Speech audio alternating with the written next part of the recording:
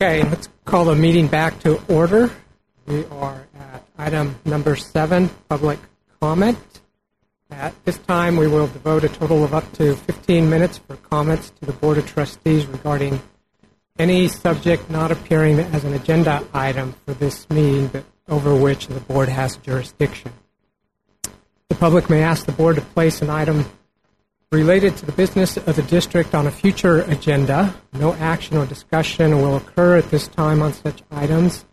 Individuals will be limited to no more than 5 minutes.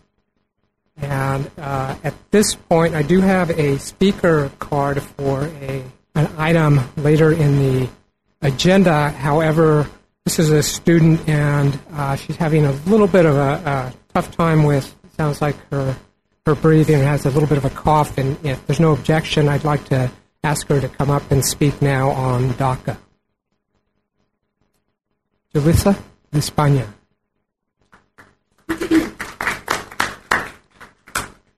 Thank you so much for letting me talk.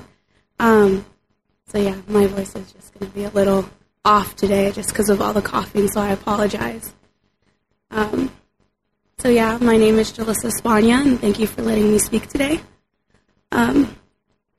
Have you ever been in a situation where you ask someone a question but do not understand what they are saying, so you stand there awkwardly trying to piece things together because you don't understand their language?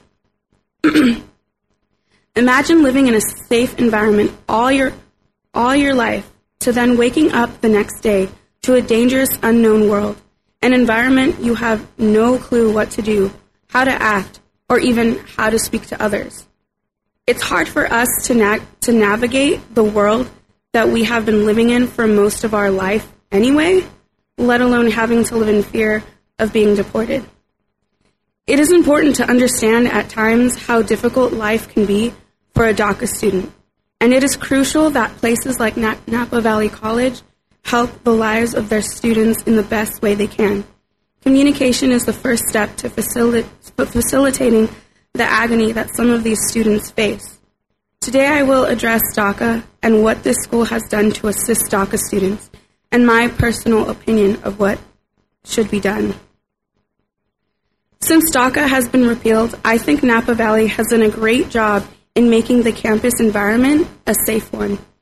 In November 2016, after the presidential election, the school has made sure to let its students know that the campus is a safe place, whether you are documented or not. Posters were placed all over the school saying, "You are welcome, you are loved."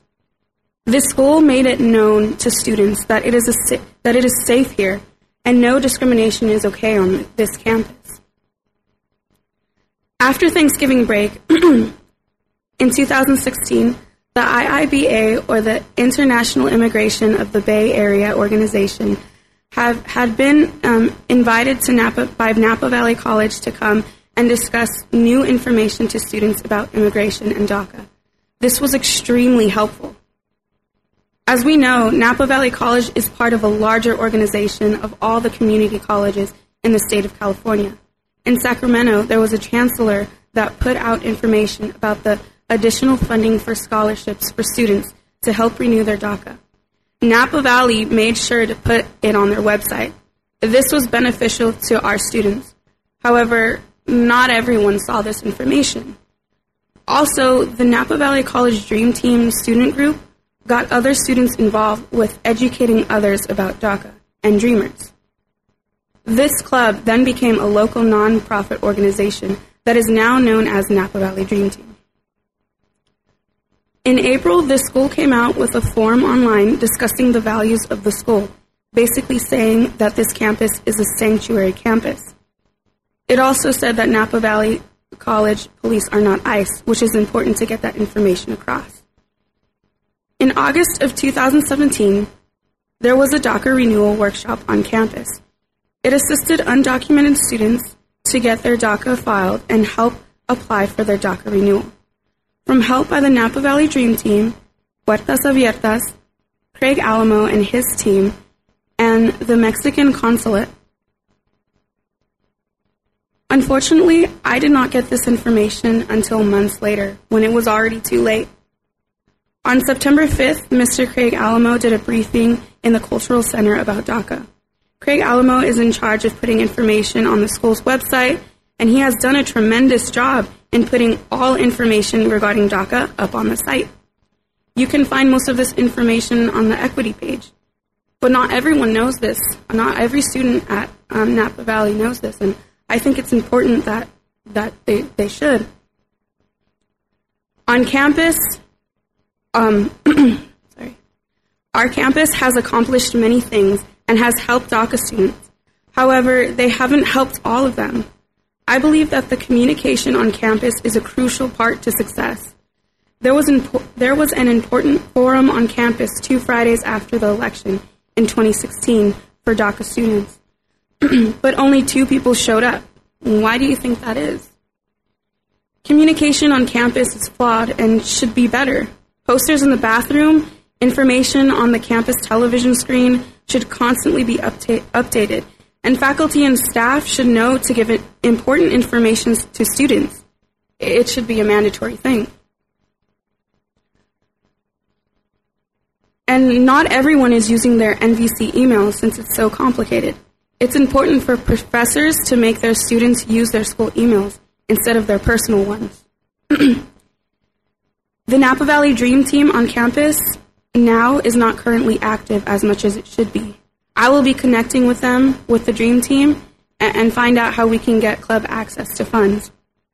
Although communication on campus needs to be fixed, I would still like to give thanks to the president of Napa Valley College, Dr. Kraft, and the director of Equity and Inclusivity, Craig Alamo, also the Community Resource Center organization, Puertas Abiertas, Napa Valley Dream Team, and the International Immigration of the Bay Area organization for making change in our Napa Valley community. In the past few minutes, I have given you a brief description and my personal evaluation of what this school has done to assist DACA students. We as a community know the importance of helping others in need, and many will do whatever they can to help. It is crucial that places like Napa Valley College help the lives of their students in the best way they can.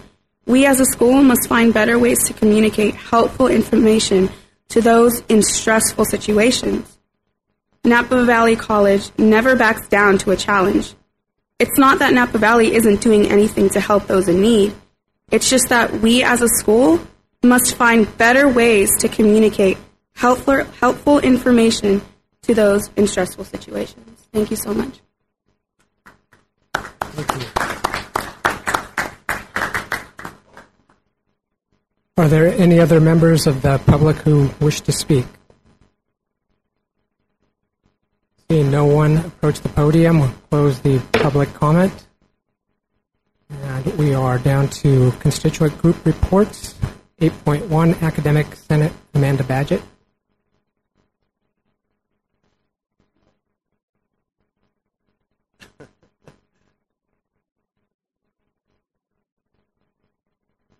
Good evening, Board, again.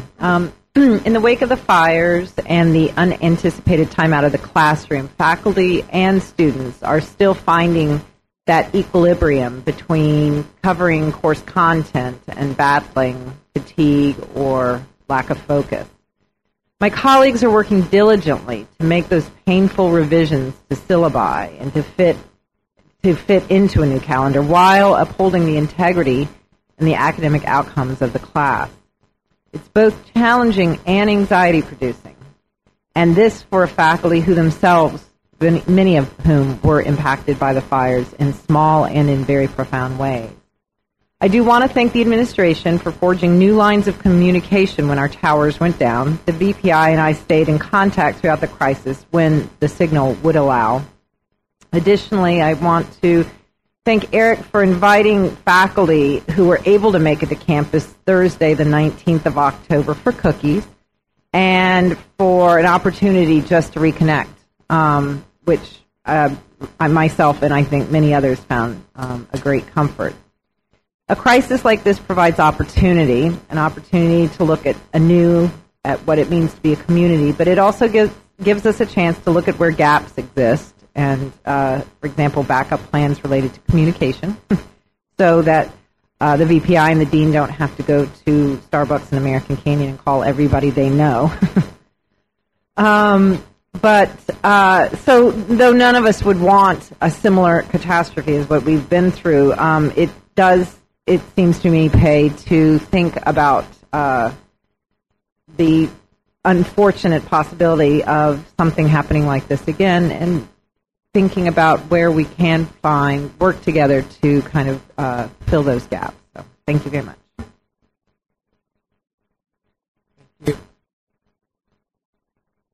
Chief Arnold has disappeared after all the things that were said about him.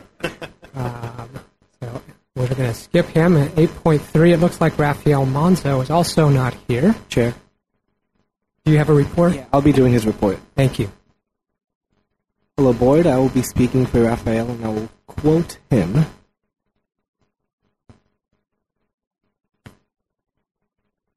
The ASNBC board has created a disaster relief fund and a committee to manage it, but the application and guidelines are in development. In the meantime, we are grateful to the NBC Foundation for offering a relief source, and we are referring students there. Our board members are also students in their own right, and as such, have been affected by the fire crisis in various ways. Our focus now is a refocus to our studies and to our relief initiatives. Events are still in planning, however, which will aim to support that relief as well. We are also in talks to host the annual Angel Tree event, where we set up a holiday tree in the lobby of McCarthy Library, adorned with holiday wishes from local children and our CDC Center. The tree would go up on November 21st. Lastly, we want to thank Dr. Kraft for presenting to our board at our last two meetings. Thank you for keeping our governing board updated. On behalf of all student government, we thank you. Thank you. 8.4 Classified Association Report, Jan Short, not present. 8.5 Classified Senate Report, Michael Rayford, also not present. 8.6 Faculty Association Report, Christy Wamoto. Thank you. I wanted to echo my colleague Amanda Badgett's sentiments and express my appreciation for the way that the college administration, faculty, and community were able to pull together. The Faculty Association has tried to do our part where we can, assisting in communications and trying to help out our own faculty, some of whom lost their homes, some of whom were evacuated, in some cases on 3 separate occasions. And in a way, we're grateful that we largely got out of things intact. And so today, the Faculty Association at our general meeting, we voted to make a donation from our Faculty Association to the Faculty Association of Santa Rosa Junior College, who is one of our neighboring colleges. They actually had over 50 faculty impacted by the fire. 50 faculty lost their homes, and about 300 of their students lost their homes as well. So we're trying to do our part, not just to be here for our community, but to extend our hands to our neighboring communities and our neighboring colleges as well. Thank you. Thank you.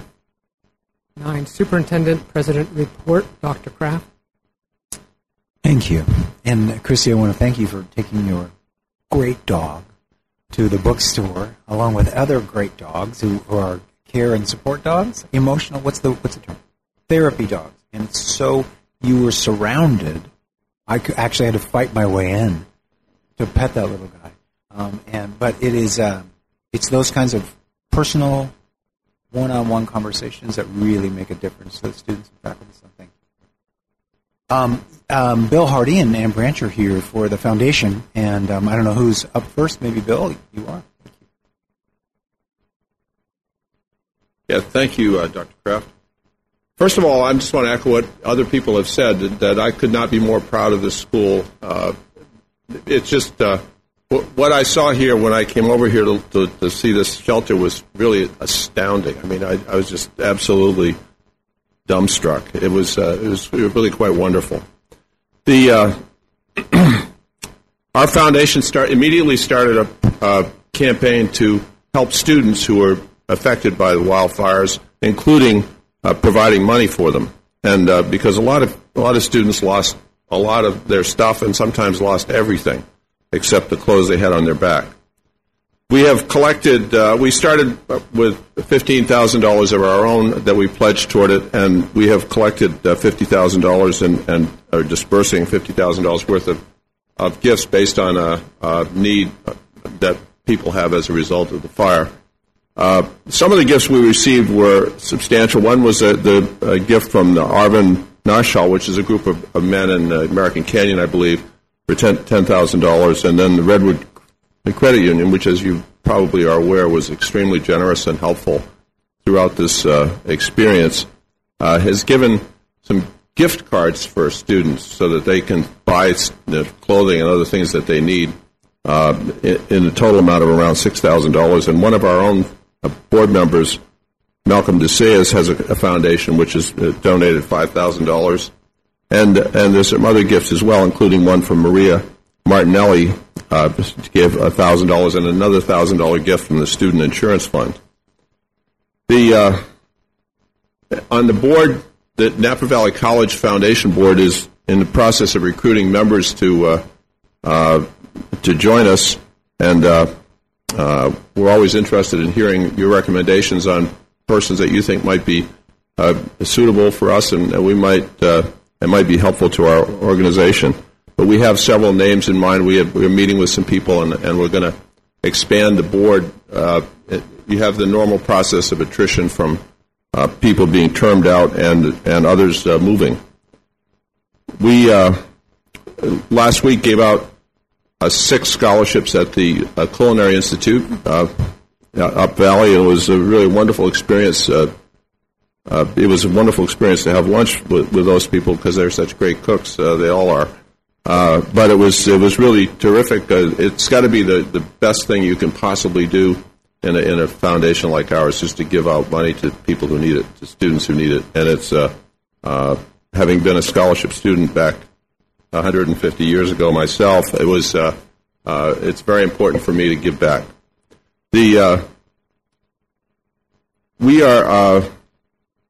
dealing with the VWT program, which we've discussed at some length other times, trying to figure out exactly where we go from here in light of the tremendous amount of charitable giving that's going on with the wildfires. But it looks like we're proceeding forward. We are collecting a committee, a sort of a fundraising committee, and the problem is going to be not only raising the money, but is also trying to find someone to build the stuff if we are able to raise the money, because I guess there's going to be quite a call on architects and builders over the next 3 or 4 years. But we're dealing with that, and we will let you know about decisions that we make on that, hopefully in the next month or so. Among the projects we've had, which I've outlined previously, is working with students who have food insecurity, which when I first heard about this was just shocking to me, that there are students who don't have enough food. And it seems like that's sort of a basic human right, and we're wanting to help out that way. So we have an ongoing relationship with the Student Association to assist in that. So we're helping the students by giving them money from being displaced by the fires, and by giving them the food where needed. It's always a pleasure to come here, and I appreciate the opportunity to do so. If you have any questions, please let me know. Thank you, Bill. I would mention, too, the folks from Barnes & Noble met with us and came over, and our school store here, and pledged $4,000 directly to students, and so appreciate that. And they're fully on board and helping folks as we go. So I'm sure that's not the last of the dollars that are coming in as well. Let's see. Let me move along here to President's report. I would, if you can just open this for a minute, Cynthia. There are a lot of pieces in here, and we have a long agenda tonight, but I would say that we're going to come back and look at these in more detail as the year progresses and as more information comes. But take a look at a couple of these as you will. You can refresh and look at these in the future. But there is AB 19, which is the Cal Promise. It's gotten a lot of traction and a lot of publicity, and really is one of the first steps to what I enjoyed as a community college student, which was basically $5 per semester. That's what I paid at Grossmont College in San Diego. And we're getting back to that, and the pendulum is swinging to a time where I think community college students are not going to be denied access because they can't afford the fees. And that is a huge benefit to this community. Just keep on scrolling down, I think, a little bit. Local, there was a couple things. I did a Leadership Napa Valley presentation, which is a link. It's a bit of a state of the college and gives you a look at how we are doing in the community and things that we are doing in the community. Further down, just keep on scrolling. Thank you. I'm doing it kind of quickly.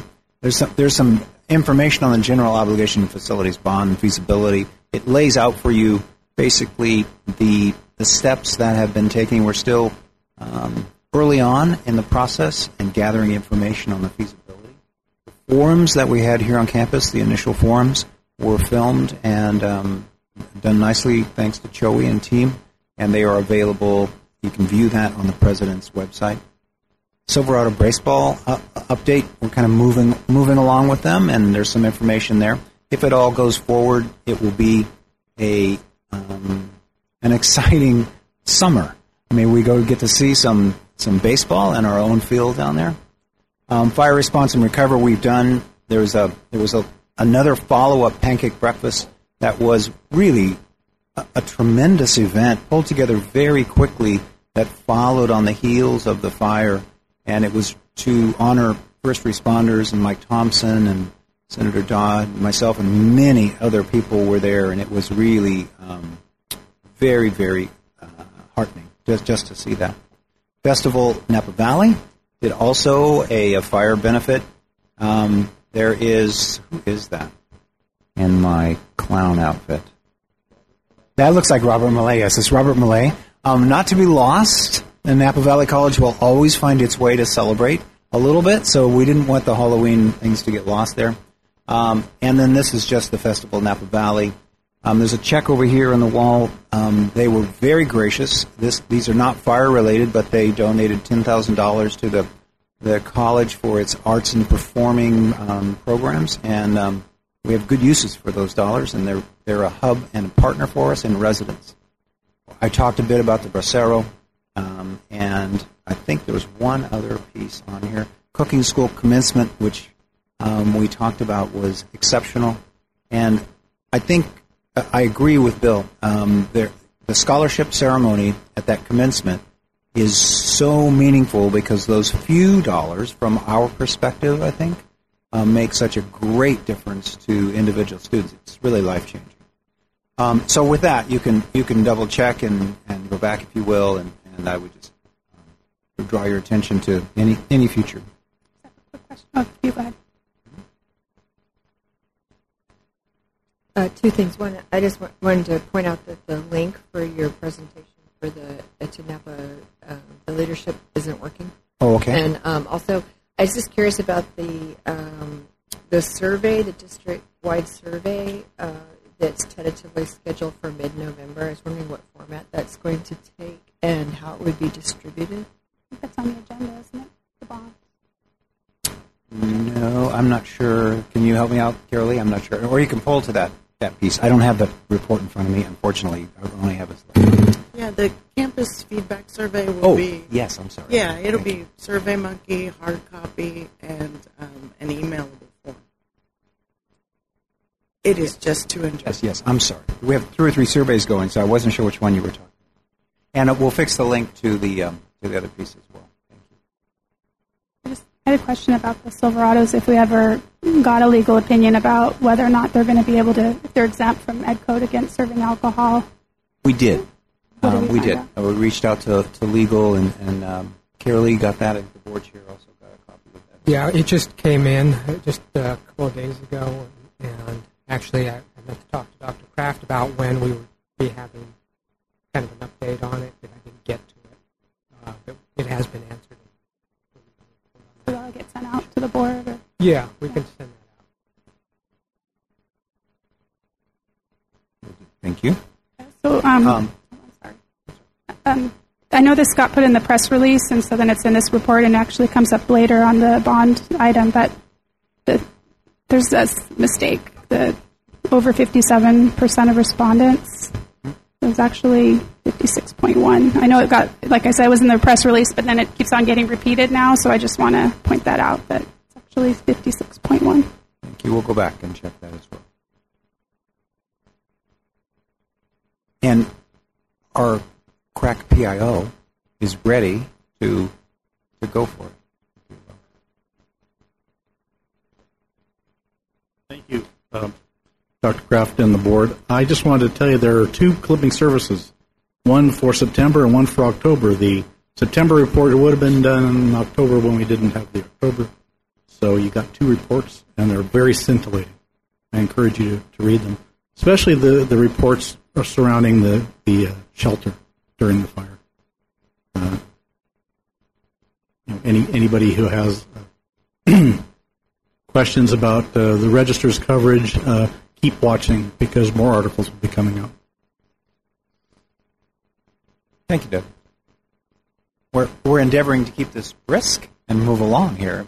So Cabinet's report is next, so we'll just kind of go with VP Student Affairs, maybe. Huh? Oscar?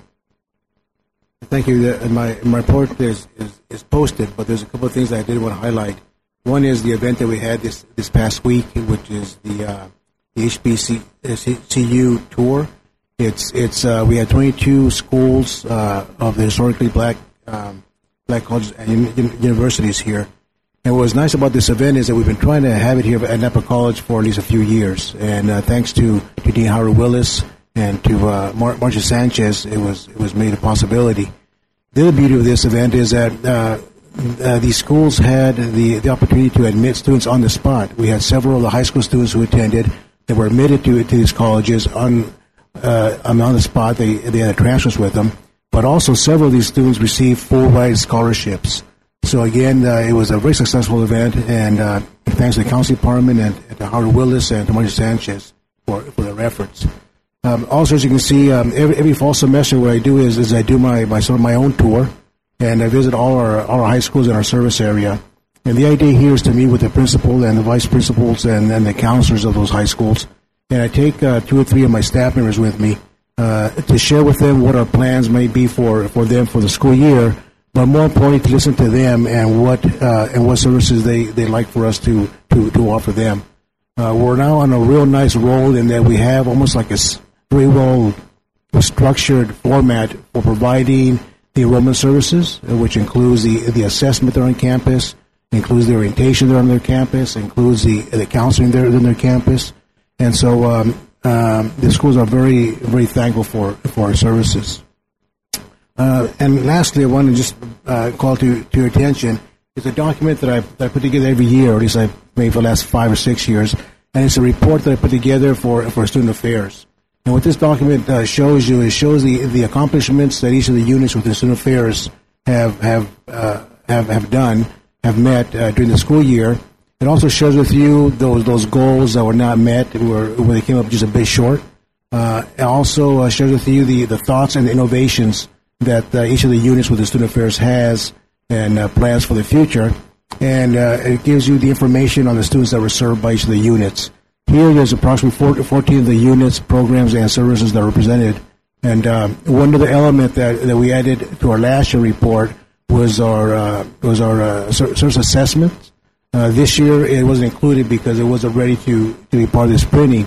But that's the 5th element that we've added to this report, so that all Student Affairs folks know our learning outcomes and the assessment of them. So tomorrow's it's a holiday, so it's very fortunate that you have the time to read this document. And but again, if you have any questions, please let me know. Okay. Thank you very much. Thank you, Oscar. I had one quick question. How does this tie in with AB 19? What's do we have a plan for the whole first year free tuition from the high schools? Well, actually, we talked about this in cabinet just the other day, and I think the agreement that we have is that the three vice presidents will get together and sort of strategize the best way to get this publicized and to make sure that it works. The other piece that we're waiting for is that there's more information that we're waiting for the chancellor's office. Until we get the final piece of information, we can't put a plan together. But as I visited the high schools, I have made it known to them that this college promise is a reality, but the details are yet to come. Charo, do you have anything tonight? I just want to remind everyone that on December the 1st, Napa Valley College will be hosting its first and own job fair. We are recruiting faculty, both full-time and part-time faculty. We're recruiting administrators and classified staff.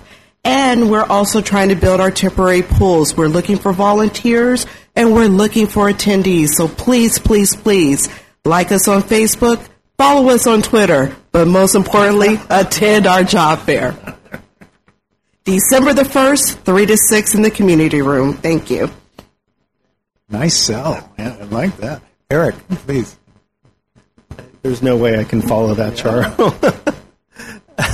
Actually, to follow on that, let's start at the end of my report. So we do have a written report here. I won't go over every single thing in detail here.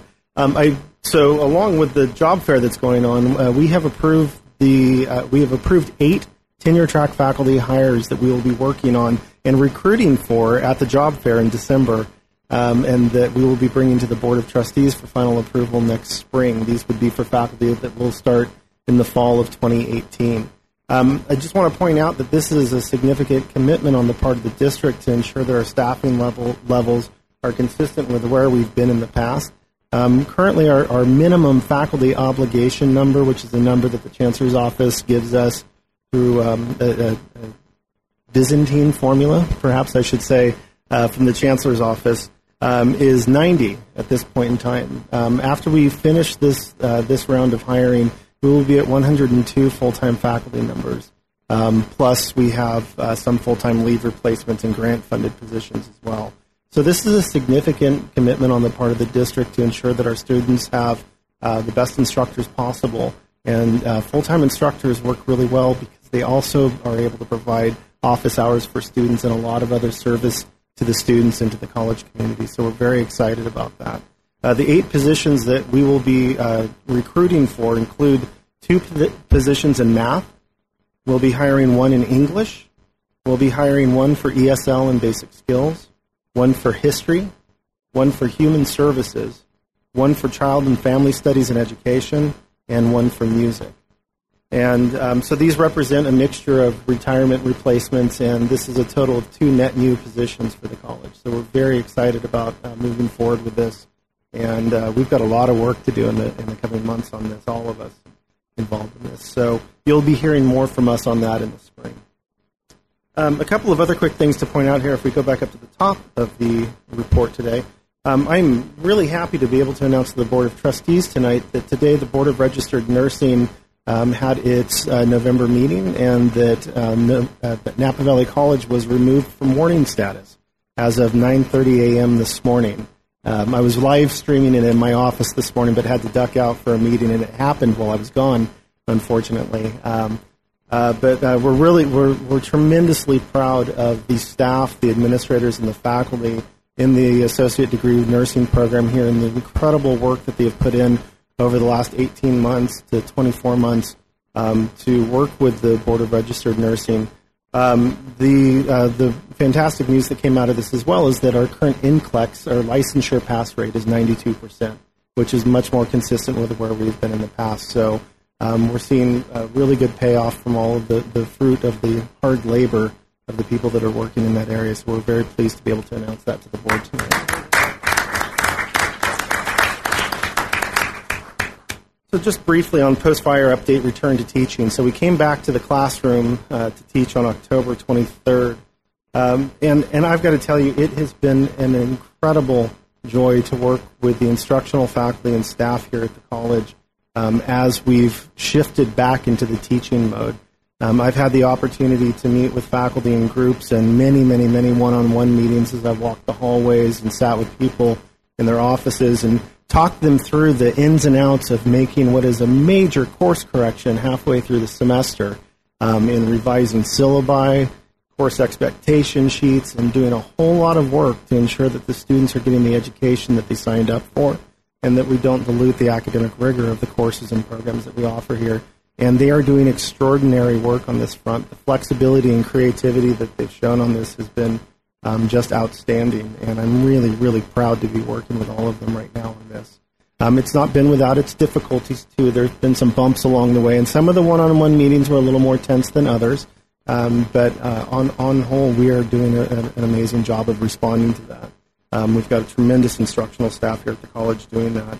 A couple of other things more globally on that return. So I have been meeting with my counterparts from Santa Rosa Junior College, from Mendocino College, and from Solano Community College. All four of us had closures as a result of the fires. And so we have been coordinating our efforts together with any asks that we need to make of the Chancellor's Office in response to the fire. So if there's any provisions that need to be waived out of Title V regulations or anything where we feel like to adequately serve our students in the coming years that we need to have any exceptions made, that we're taking that as a concerted effort from all four of our districts in going forward on that. And so it's been wonderful to be able to work with my colleagues at those other colleges in that. And then finally, and I think that many of you have heard this already because many of you have come to the public forums that we've had here too. So one of the questions that came up a lot from our students in particular as they were concerned about it, and our teaching faculty as well, was, how will the actual loss of 2 weeks affect, a student being able to actually get credit for the course that they're taking. And so just as a summary on that, again, we won't experience any problem on that front. Our college operates on the maximum number of weeks that you can possibly operate on and still call it a semester. And so we're far above the minimum requirement both for the state regulations and for accreditation and federal purposes. So part of that is that we bought back some hours by extending regular classes through finals week rather than having an altered schedule during finals week. So there will be no extension of the semester. There will be no additional days that will happen for the classes, and so everything is solid on the academic front. Again, though, I do want to say that the burden of making that work is, we've got two of the people sitting right over here tonight in our faculty leadership, because a lot of that is falling on them at this moment. And so I really appreciate their continued efforts on that front. And I did provide a list for you in recognition of the fire, some of the names of the instructional staff and faculty that were here and working and dedicating many hours to the evacuation center operations. I saw so many of you during that week as well, and so I know that you know who was out here. We've seen a lot of photos of them, but I wanted to provide you a list so that you had a real sense of the depth of this. And this is inclusive of classified unit members, this is faculty, this is staff, and this is just my shop here at the college. This is just a small slice of the total number of people here at the college that responded and gave selflessly and coming and working to help our community. I do want to make one note because the president of our faculty association did bring it up, and I want to make sure I publicly thank you once again for allowing me access to your communication tool that you have with faculty. So our faculty association maintains an off-campus email list so that they can communicate with each other, and the faculty association president offered to send messages on my behalf to that list when we couldn't do anything with our campus email.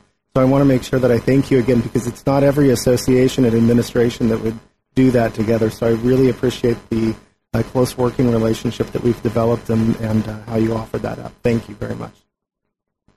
And that will be it for tonight. Thank you. Thank you, Eric.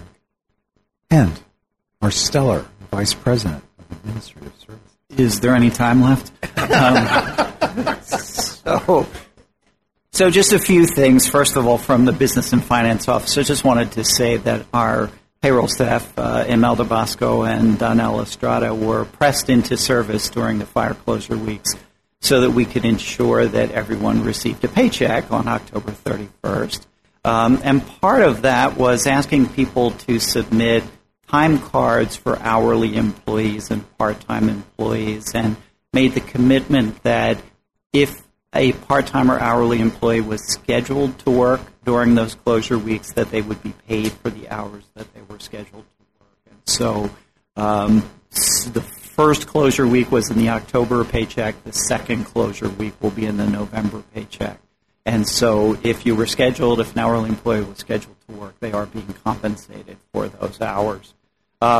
We did have many wonderful volunteers, amazing volunteers, who worked during the fire closure and made sure that the shelter was in operation. But there were some individuals who didn't have a choice.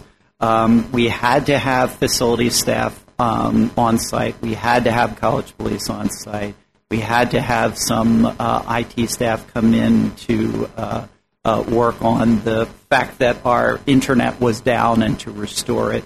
And so those folks who were pressed into service and given a schedule, told when to be here and when they could leave, will be compensated, will receive additional compensation in their November paychecks for the work that they performed during those closure weeks. Finally, I just wanted to report that our goal had been to have the audit reports to present to you tonight. We missed that goal as a result of the loss of the 2 weeks for the fire closure. So we will be bringing those audit reports. We're finalizing them with the auditors right now and bringing them to you at the December board meeting, and I'll be working with the members of the audit committee to look at scheduling a meeting the week of December 4th to review them prior to bringing them to the full board at the December 14th meeting.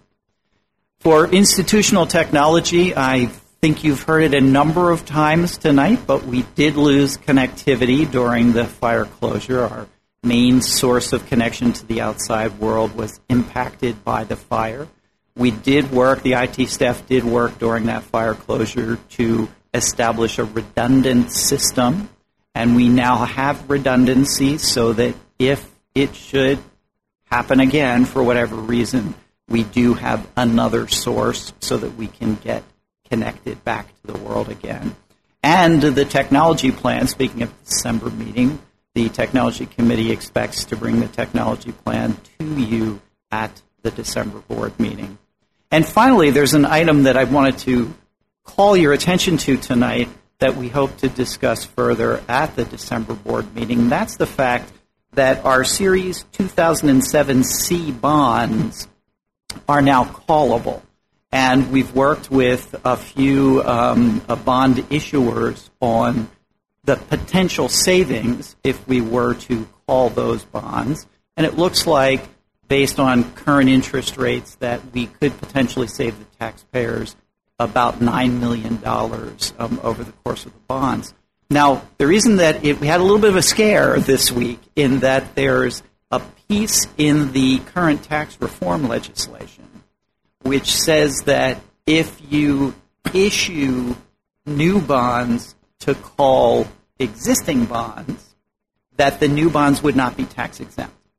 And that would basically make it impossible to sell those bonds. However, we learned today that it only impacts advance refinancing of bonds. These bonds actually became callable in August, and so it would not be considered an advance refinancing, and so we do not have to rush to get them sold by December 31st, but it's a good thing to do, and it makes sense to move forward with it. Now, just to be clear, the refinancing would save taxpayers dollars. It doesn't result in any additional cost to the district, nor does it result in any additional revenue to the district. It is just selling new bonds to retire the old bonds at a significant savings to the taxpayers. It will require a board resolution to authorize the refinancing. And so this is something that we do want to talk to the audit committee about, the options that we have, and then hopefully bring that back to the full board at the December board meeting. Thank you, Bob. Any questions regarding? I just wanted to say I really appreciate having the written reports. Well, you're welcome. We are done. We're done. No, we're not. We're not done. Yeah. So, on to approval of minutes. 10.1 minutes of July 13, 17 regular meeting. Just wanted to make one addition to those minutes. Item 12.3, the Napa Broadcasting contracts. So they list a bunch of topics that were discussed during the discussion, and I just wanted to add one because it was the main reason why I voted or I moved to be separate. So I'd like to add it in. And so among the list of topics that were covered, I just wanted to add that we also discussed Napa Broadcasting's involvement in local elections, including trustee elections. So I was concerned about that since we're a public institution. So I'd just like to add that in, please.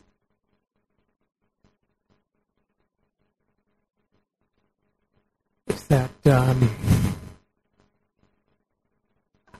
we discussed it, and yes, I did talk about it, gave examples, and it's my basis for my, unless you want to add it to my motion, but that wasn't my motion. It led the basis for my motion. I wouldn't want to do that without knowing exactly, having somebody listen to the recording, and I don't even necessarily think that it's relevant to minutes. I mean, I think that a bunch of topics are mentioned: space, size, market value, broadcast topics not related. I didn't interrupt you.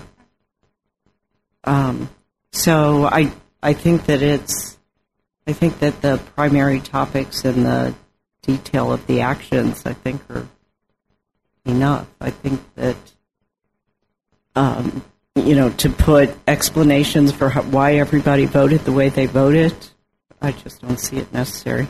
I was the only one that made a motion not to approve the contract, and so I think that my main concern should be expressed in the minutes as a basis for my motion. again, I think we're getting away from the recording of actions only in the minutes.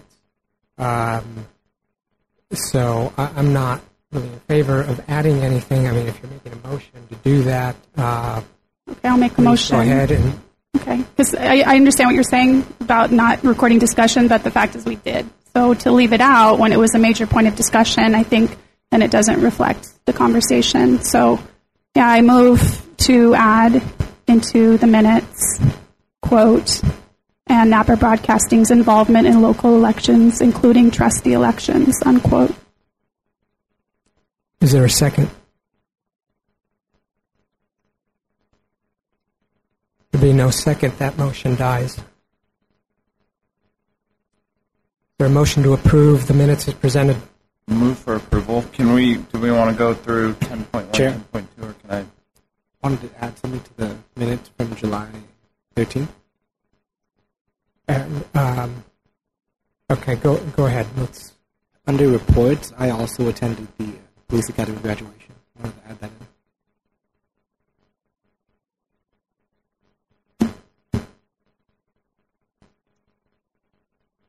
I'll amend my motion to add that to the minutes. Move for approval. I was asking if we approve them in a block, or do we want to need a? I don't know if there are any changes or corrections that need to be made to any of the rest of the minutes. Do you have any changes or corrections? To the other minutes? No, I don't have any. They're already in there. Yeah. Okay, so if you want to change that, it sounds like nobody else has changes to the other minutes that were. So go ahead and amend your motion, and maybe we can take the entire.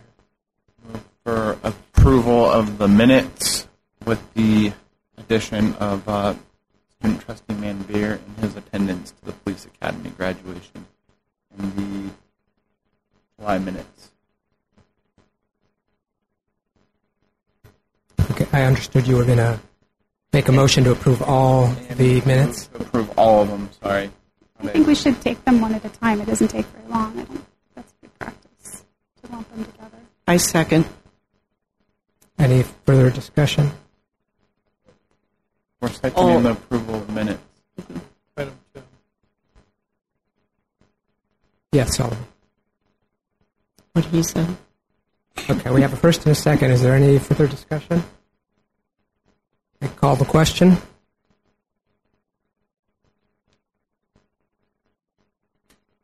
Do we have the electronic voting? Okay, all in favor? Minutes, no. Aye. Michael, did you vote? Yes, aye. Thank you. No, because I didn't get my change, so I said I vote no. Okay, thank you. That takes care of all of our minutes. We're really moving fast now. 11 information discussion items, campus housing. Hi, thank you. This is simply an update. I think Bob is going to provide a bit of correct information. Yes, so just to let you know that we have engaged an outside counsel, Sean Absher, who is with the law firm Stradling in San Francisco, will be working with us as we enter into negotiations with, he will be representing the district as we enter into negotiations with Balfour Beatty for the campus housing project. And we expect to bring something back to the board at the December meeting. Is that something contract? That's something would be a contract. That's right. I apologize. Yes. Good catch. Yeah, I just, I don't know if maybe this is going to happen at the December meeting, but I think that before the board approves a contract, that we've seen a presentation from Balfour Beatty, but I think what we need is a presentation from either Dr. Kraft or his staff just to go over the process that was used to choose them and specifically to answer those questions about, you know, did the best qualified firms submit proposals? Were those proposals, how did Balfour Beatty get chosen over the other applicants? Why are they the best qualified?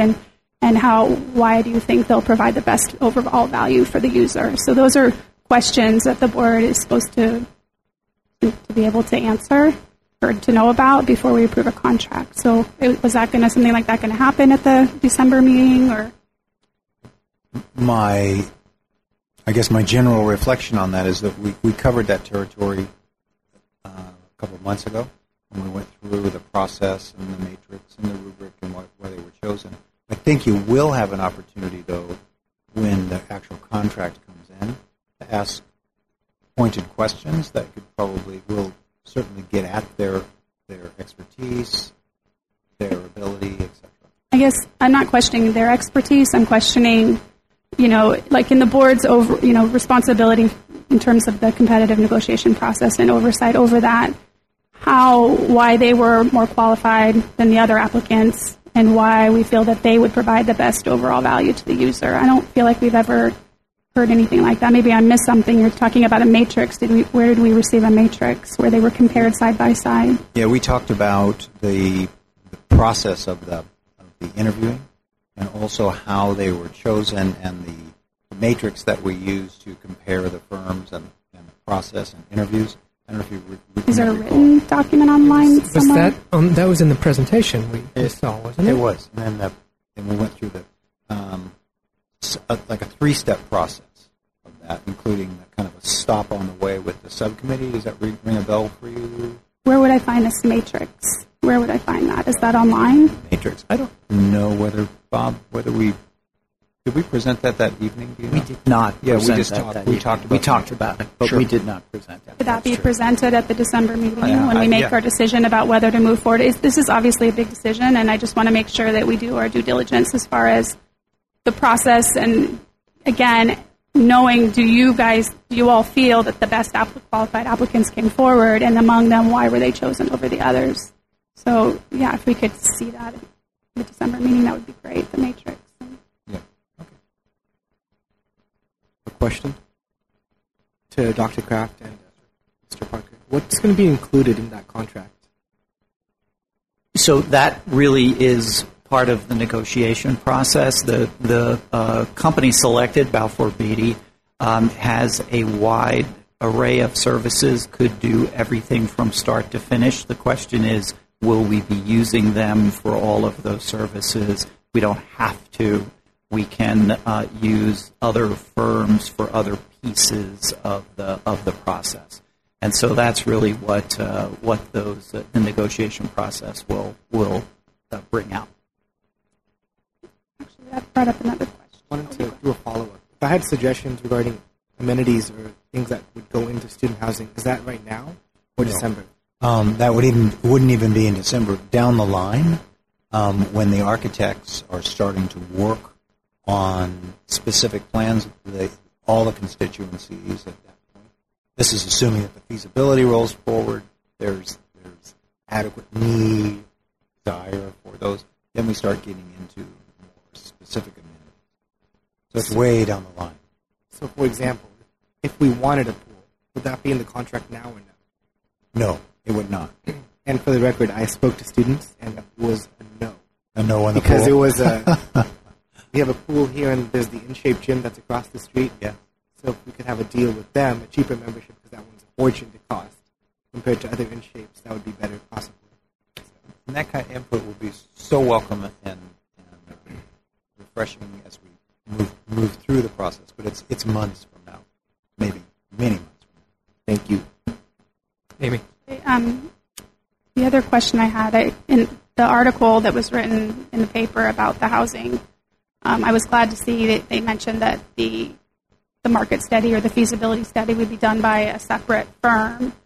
And I know the board had indicated they wanted independence between people doing the planning and people doing the actual project, but it never really got confirmed, so I just wanted to say, is that accurate statement that was in the paper? That is certainly part of the negotiation process as well. So who could Balfour Beatty provide those services? They wouldn't provide them themselves. They'd be contracting with a third party to provide those services. But who enters into that contract for those services, that would be, and who makes that selection, that would be part of the negotiation process as well. When you come back in December with the contract, will part of the presentation really review this whole process and how those decisions were made? Yes, it will. I just want to comment how excited I am that we're moving forward slowly, in my view, but it's just because I'm excited to provide student affordable housing on campus, and I want to thank your due diligence, Mr. Parker and Dr. Kraft, and the rest of the staff that's been involved, and I'm confident in your guys' decision. One more question. In December, will you have the contract finished and you're going to present it to us, or what's the timeline on that? So what would be presented in December would be really phase one of the contract, which is really that covering that feasibility study, and then what are the next steps following that feasibility study. So the contract will be done by the December meeting? We expect to, yes. I mean, there are examples in place. That's why we are engaging the services of the outside counsel, who has a great deal of experience in these types of contracts and contract negotiations. Thank you. Like your eagerness, man. Thank you. On to 11.2. It was taken off the agenda. It was pulled. It was removed. Oh, well, it's still on my screen. Sorry. 12, consent calendar. Any matters that... I just want to take off 12.3. 12.3. Anyone else? Okay. And with the exception of 12.3, the consent calendar is adopted by consensus. Go on to 12.3. So let me move sent that. an email. Oh. I say, well, give me a moment to let me move it down, then we'll have the numbers that come after that, correct? Okay, thank you. Sorry, we're trying to go fast.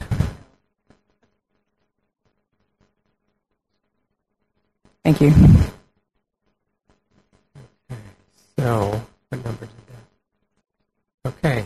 action items. 13.1, ratify financial documents. Amy? I sent an email, but I haven't had a chance to go back in. So I just had a question about the PG&E, if something happened because it was so much higher. And Yes, something did happen, but it's because the previous month was so much lower, and what you're seeing here is the transition from purchasing power directly from PG&E to purchasing power from Marin Clean Energy. And so in that transition, what you see on this bill are 2 months of energy from Marin Clean Energy. So it was a catch-up period. I got scared because we're not in the winter yet, and this is pre-fire. So, okay, thank you. Is there a motion to approve? So move. Second. Any further discussion? Electronic voting or no, Cynthia? We do? Okay. I can put you in if you like. Thank you. Aye. I didn't see the vote either. I don't see it on mine. Aye. It's approved unanimously. Thank you. 13.2, institutional strategic plan. Just want to point out here that these strategic plan and budget values have gone through the shared governance process and through planning and budgeting committees, and now actually reflect some of the comments or suggestions that board members had when these first came to us. I think Michael and Kyle had made some specific suggestions, and those things have been incorporated. Yeah, Bob.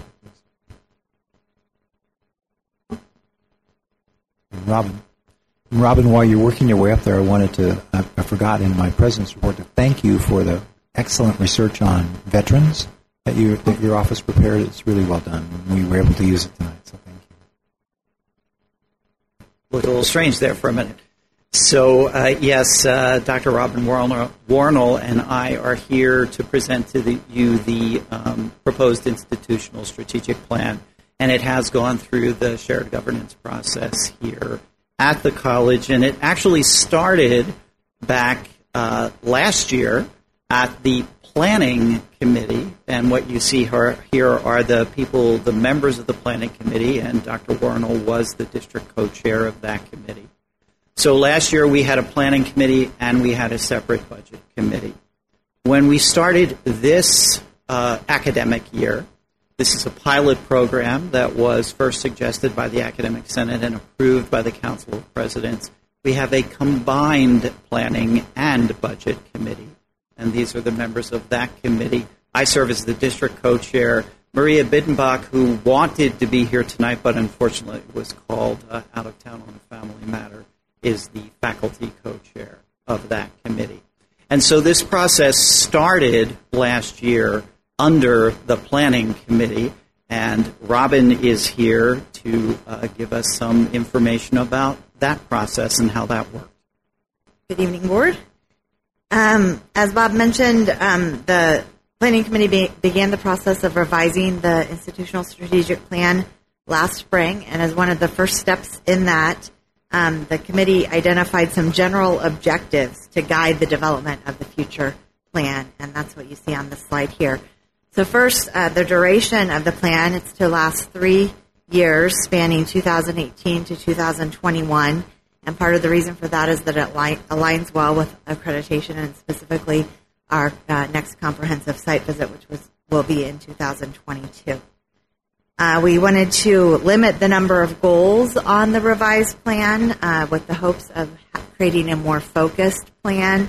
You might recall that our current strategic plan has 22 objectives, which is a bit much in terms of trying to achieve something in a matter of just a few years, and then it also tends to mean that we're all working toward disparate ends rather than together. So the limited number of goals was meant to help address that, but then also focus on a realistic number of what could actually be accomplished within the 3-year period. The institutional strategic plan will provide just the general direction for the college, and part of that is meant to encourage innovation within that structure. Encouraging programs and services across the institution to develop new initiatives, and that really represents a continuation of the ongoing refinement of our approach to planning, and specifically some of the improvements that were implemented last year, and particularly the distinction between new initiatives and ongoing operational needs. Next, the plan defines the priorities for the 3-year period. So you might recall that those of you who have been on the board for a number of years might recall that every year we establish annual planning priorities that are drawn from the master document of the 22 objectives. And so what we are going to do with this new plan is we will not have to approve annual priorities every year. The streamlined approach for this is that the 3-year plan and the goals within it will represent the annual planning priorities for that 3-year period. This is really intended to yield more engaged and methodical planning across the institution, and specifically by allowing more time for initiatives to be implemented. It also happens to align with something that was introduced by the Budget Committee in Bob's operation last year, which is the 3-year budget structure. And so that helps align and integrate institutional planning and budgeting on that level as well. And finally, we wanted to focus on student success, student achievement, student learning, and accomplishment of mission. So with those intentions, the Planning Committee asked the Instruction Council, the Student Affairs Council, the Academic Senate, and President's Cabinet for initial ideas regarding the strategic goals. And the Planning Committee then reviewed and combined that input to form the tentative draft, which was distributed to the campus community in May, and that's what you have on this slide here. So the 3 goals that were included in the tentative draft were to equip students with the skills and resources needed to succeed at the college level, engage students as they pursue their educational goals, and increase student success, student learning, and educational goal attainment. And these 3 on the tentative draft really reflect Napa Valley College's strategic enrollment management plan from several years ago, where there are 3 steps along the student continuum, represented by pre-enrollment, followed by initial enrollment and success, and then finally ongoing retention and persistence to goal attainment. So that's reflective of our former SEM plan. So in May, the tentative draft was distributed to the campus community via email, and also I attended some meetings on campus to gather input, and specifically from the Council of Presidents and the Board of Trustees in May. And so this slide provides just a summary of the input that was collected at that time. So you'll see that there was an interest in including more direct reference to our CTE program, so talking about training rather than just educational goals, which might seem to focus on transfer. Then the board asked for more context for the plan, and then also you'll see for the Board of Trustees, some of the wording that was suggested was to cover topics of access, of physical stability, and the relationship of the college to the community. So over the summer and into the fall, I provided some additional context for the 3 statements included in the tentative draft of the plan. And that context was compiled from 2 external sources, which I would consider among the go-tos for getting the lay of the land in terms of California community colleges and what's going on. And that is the Chancellor's Office and the RP Group, the Research and Planning Group for California Community Colleges. So you might be aware that last year the Chancellor's Office was engaged in drafting a vision for success. And so that was one of the documents that I looked at. And then for the RP Group, it was their success factors framework, which they rolled out a couple of years ago. So the next 2 slides outline the alignment between MVC's strategic initiatives as of the tentative draft last spring, and then those 2 external documents. So first, this one shows the alignment between the 7 core commitments for the Chancellor's Office Vision for Success and our initial 3 goals, which were equip, engage, and then student achievement. So those are listed in the first column of the table. In the second column, there are the 7 core commitments for the Chancellor's Office, and I'll just read through those, and you can see how they align with our 3 initial goals, which were So in terms of equipping students, it was pair high expectations with high support, lead the work of partnering across systems, and then in terms of engaging students during their tenure here, design and decide with the student in mind, enable action and thoughtful innovation. And then in terms of outcomes and institutional effectiveness measures, focus relentlessly on students' end goals and take ownership of goals and performance. And the seventh core commitment, which kind of underlies all of the ones above, is to foster the use of data, inquiry, and evidence. So again, this you can see how the core commitments for the Chancellor's Office vision are reflective of those three steps along the student continuum of equipping, engaging, and achievement, or get them in, get them through, and get them out. Not to put it more simple. So then, no disrespect or anything into this. So then the third column of this table includes some associated measures which are included in the vision of success for the Chancellor's Office, and the Chancellor's Office intends to track these across the system between now and the goal year is 2022. So you can see that for at least the engaging students while they're here, there are a number of measures associated, including reducing the time to completion, decreasing the average number of units that are accumulated, and get more students to enroll continuously rather than stopping out. And then for the institutional effectiveness and outcomes student achievement measures, they're increasing degrees and the number of recipients, increasing transfer, and then you can see that there is a measure that would address the concern about CTE programs and incorporating that more explicitly as a goal, that there is a CTE related goal from the Chancellor's Office vision of success. So then, similarly, the table here outlines the success factors framework from the RP group and aligns that with our first three objectives from the tentative draft of the strategic plan.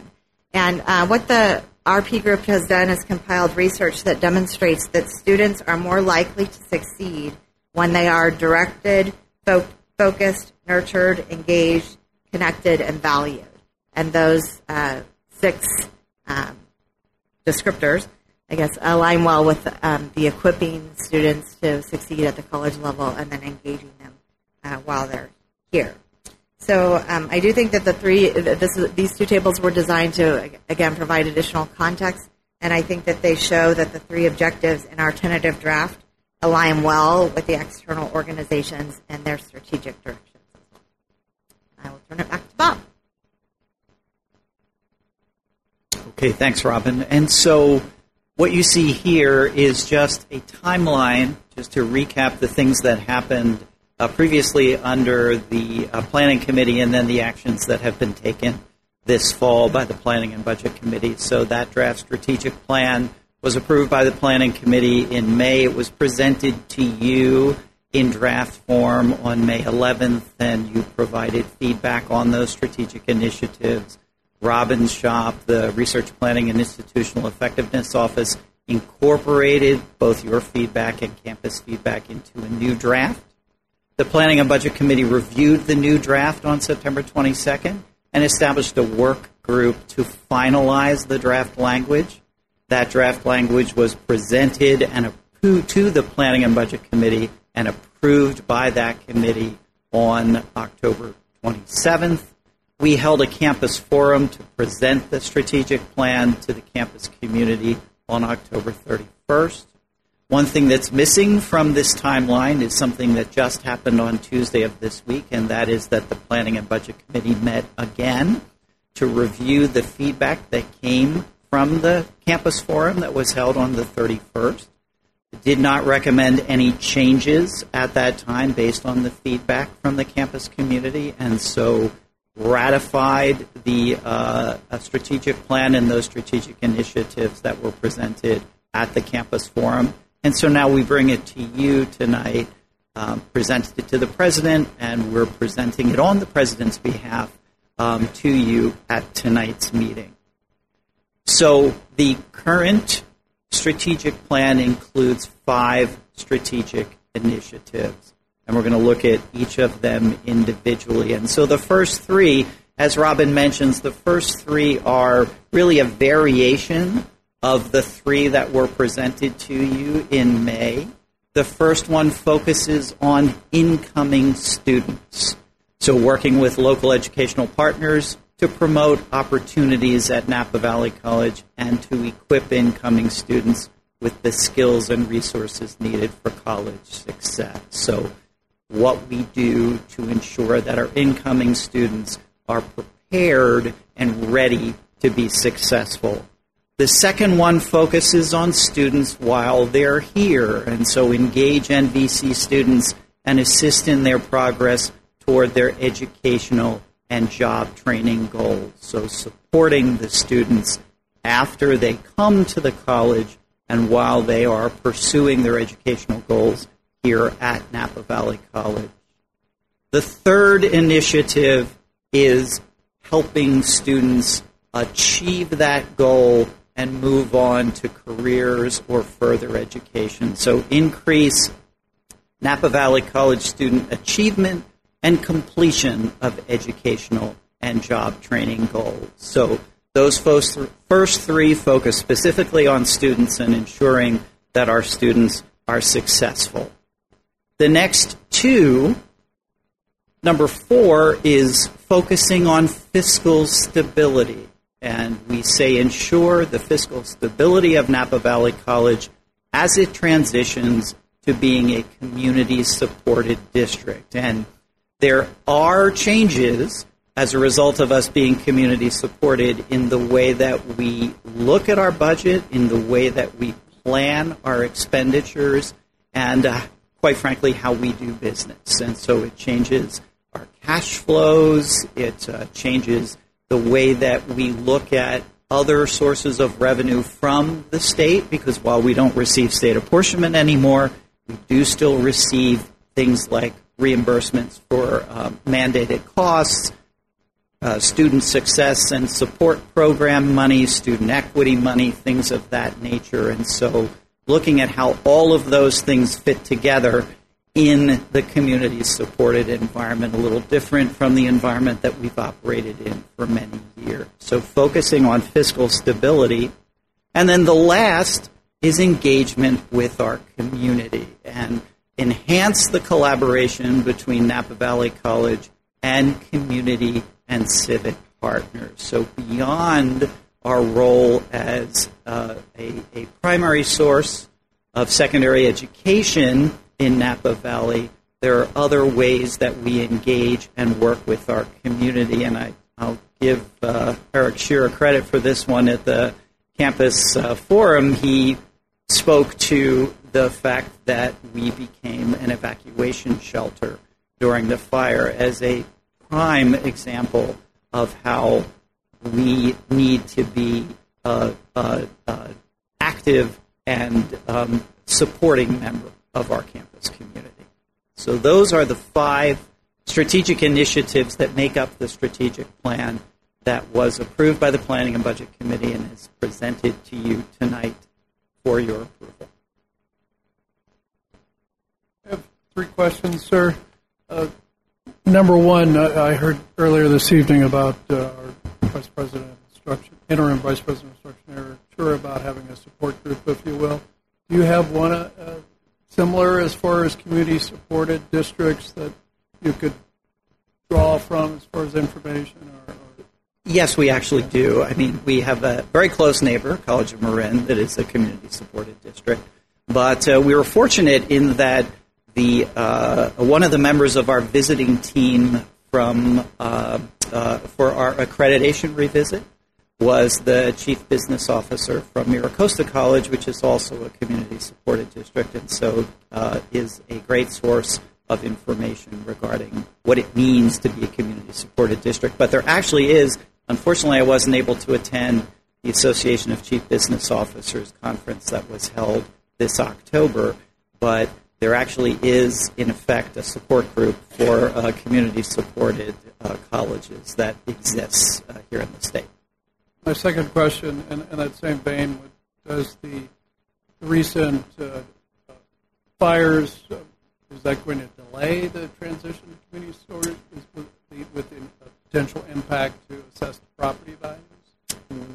We don't know the impact at this point. We don't believe, looking at the amount of property tax revenue over and above what would be our base revenue from the state, looking at what the projection was for this year, it's unlikely that the potential decrease in property tax revenue as a result of the fires will put us back below that level and into being an apportionment district again.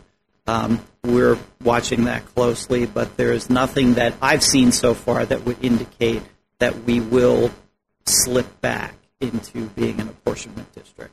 Thank you. My third question, also related to community supported.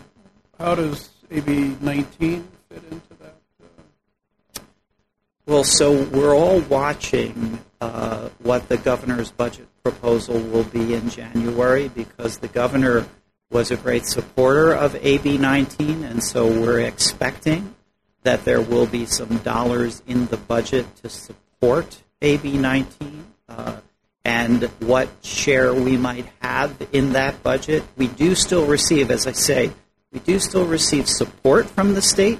It's not apportionment support, but we do still receive other sources of revenue from the state, and we would anticipate that we would receive some of the AB 19 funding to support a College Promise initiative here at Napa Valley College. We're really waiting to see what the governor proposes in January. Thank you very much. Thank you. Thank you, Michael. Anybody else? Amy? First, I really like that you narrowed down the goals. I think that was smart, so you could really focus in and develop them. But I don't know if we can go back to the matrix where we have the goals that because they're so focused in, I guess I was concerned that they're not fully developed. One of them didn't have any measures, and I was just wondering why there were no measures for one of the goals.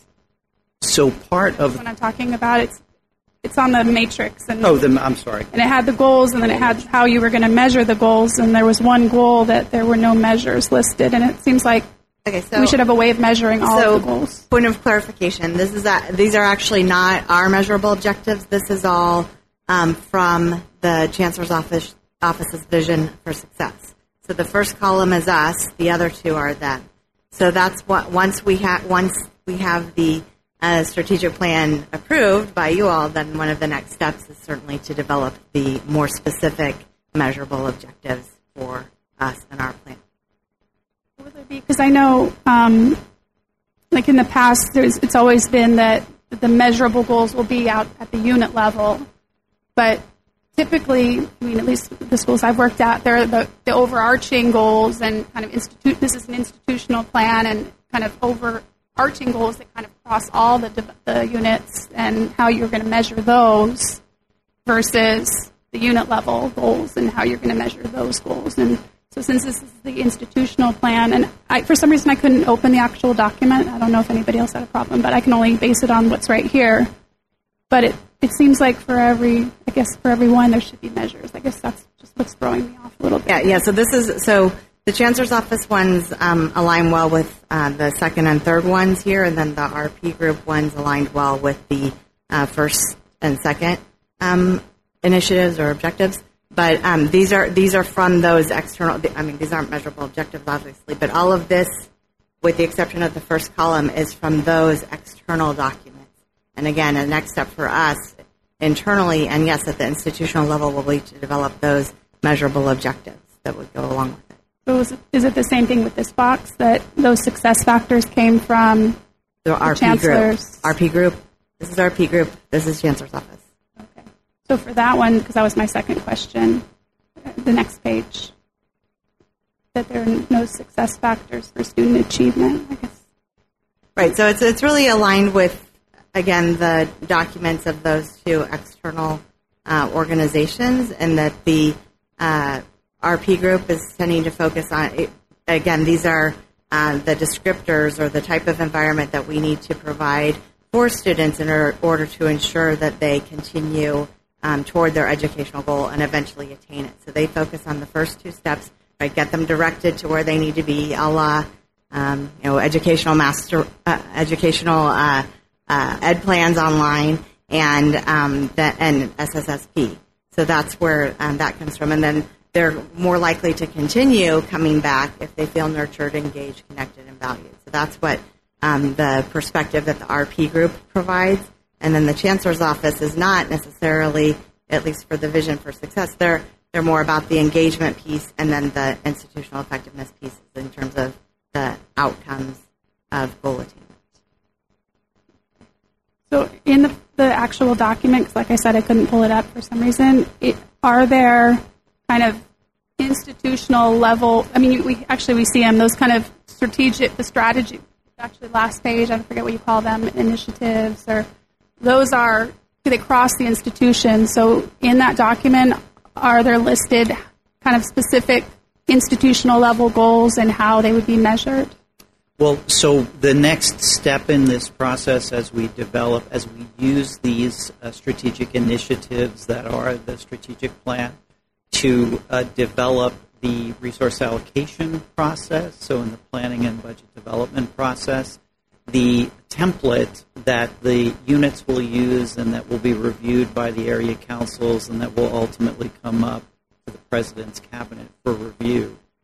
Part of that template is to link your initiative, your individual initiative for your unit or for the area as a whole, to one of these 5 strategic initiatives, and to identify what the outcomes you expect from whatever it is that you're going to do to support one of these 5 initiatives, and how those outcomes will be measured to determine whether or not what you're planning to do to support that initiative will actually result in an improvement in increasing completions, better services to incoming students, better support for students while they are here.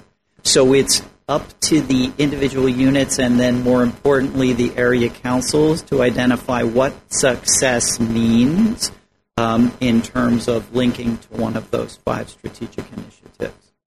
So all the measurable goals are at the unit level. Well, they start at the unit level, but they roll up to the area council level. So, for example, in the Office of Instruction, there are individual units, and units may work together and hopefully will work together. But then it's up to the area councils. If there are 3 units, and I'll pick on Eric because he probably has the most units, but if there are 3 or 4 units that all have all linked to the same goal and all have a similar initiative in mind, then it's up to the area council to do that combination, pull them all together, and have them work together to achieve that goal. And my last question, I didn't know if it was a mistake, but I saw the workflow and the president's not on there, and so I guess I was confused about that, because doesn't the president approve the institutional plan? Yes. You probably heard the vice president allude to it. It goes through this process, goes to cabinet. Cabinet discusses it. They then recommend to me. I recommend to you through the vice president tonight. If I had not recommended or forwarded it, you wouldn't be seeing these tonight. I have a quick question. Yes. I'm not sure if this is for you or for Robin, but probably for Robin. But on the 5 strategic initiatives, number 3, where it talks about completion of educational and job training goals, will there be a specific placement achievement that, especially with our CTE programs, we were talking about this in our Workforce Development Board Executive Committee meeting about tracking that whole cycle, because, somebody may come to us, come to the college from the workforce, from workforce development, and so when they come here, it's tracking them through that whole cycle. Is that part of this plan as far as how we're going to measure that achievement? Well, certainly we would look to the units, and I see Diana took off, but we would just really somebody call her back. So we would look to the units to identify how they are going to measure success at achieving that goal. I would have to believe that would be one of the ways that the CTE programs would be looking to measure their achievement of that goal. Chime in. Well, the immediate measures that we tend to look at among California community colleges as a first pass would be the Perkins 4 data, which looks at recent graduates and then the employment rate among those graduates. The other piece of information is from the so-called CTE outcomes survey, or the CTE leavers survey that Santa Rosa Junior College coordinates for the system, or all the campuses within the system, and that then reports based on student responses whether they are employed in a field that's associated with their area of training. And so those are the two go-to that are at our fingertips right now measures. I think that in terms of the larger schematic of flow in and out of the workforce or coming back for retraining, I would see that as being more of a distant measure than one of the immediate ones for within this 3-year period. But it's certainly something we could look into in terms of data and tracking students. We would focus just from the exit of a program here, just let's say the SciTech program, and knowing that, how many people end up in that related field and those percentages. And so my question is more, will we have a goal, a specific goal for that, or do we measure it more is it more of a post-graduation kind of measurement? Yes, so what will happen from here is there'll be kind of a dialogue between the area councils and I will help coordinate that. So that let's say that the CTE area wants to focus on not on the employment piece, but on something else. Then if their local plans are not geared toward that measure, then we aren't going to move the needle unless they're all focused on the same measure. So it'll be kind of a dialogue back and forth till we get, okay, are the plans aligned to help move the needle on retention or whatever the measure is? And that's one of the, I think, woes of planning at the institutional level in the past, is that we might have measurable objectives stated, but if everyone else is doing something that's not directed to those measures, then they don't move, and no wonder. Thank you. Does any other trustee have a question before? Move approval. And Beer. Hi, thank you for the presentation. I have a question on the first one. What specifically are the skills and resources that you will provide for incoming students? Eric, would you like to respond to that? Eric is a member of the Planning and Budget Committee and worked on developing these goals. Yes, when we're talking about skills in this context and equipping incoming students with skills, so this is really looking at the college level preparedness of students as they enter into the college. So we know that our data is that 80 to 90% of our students don't test into college level.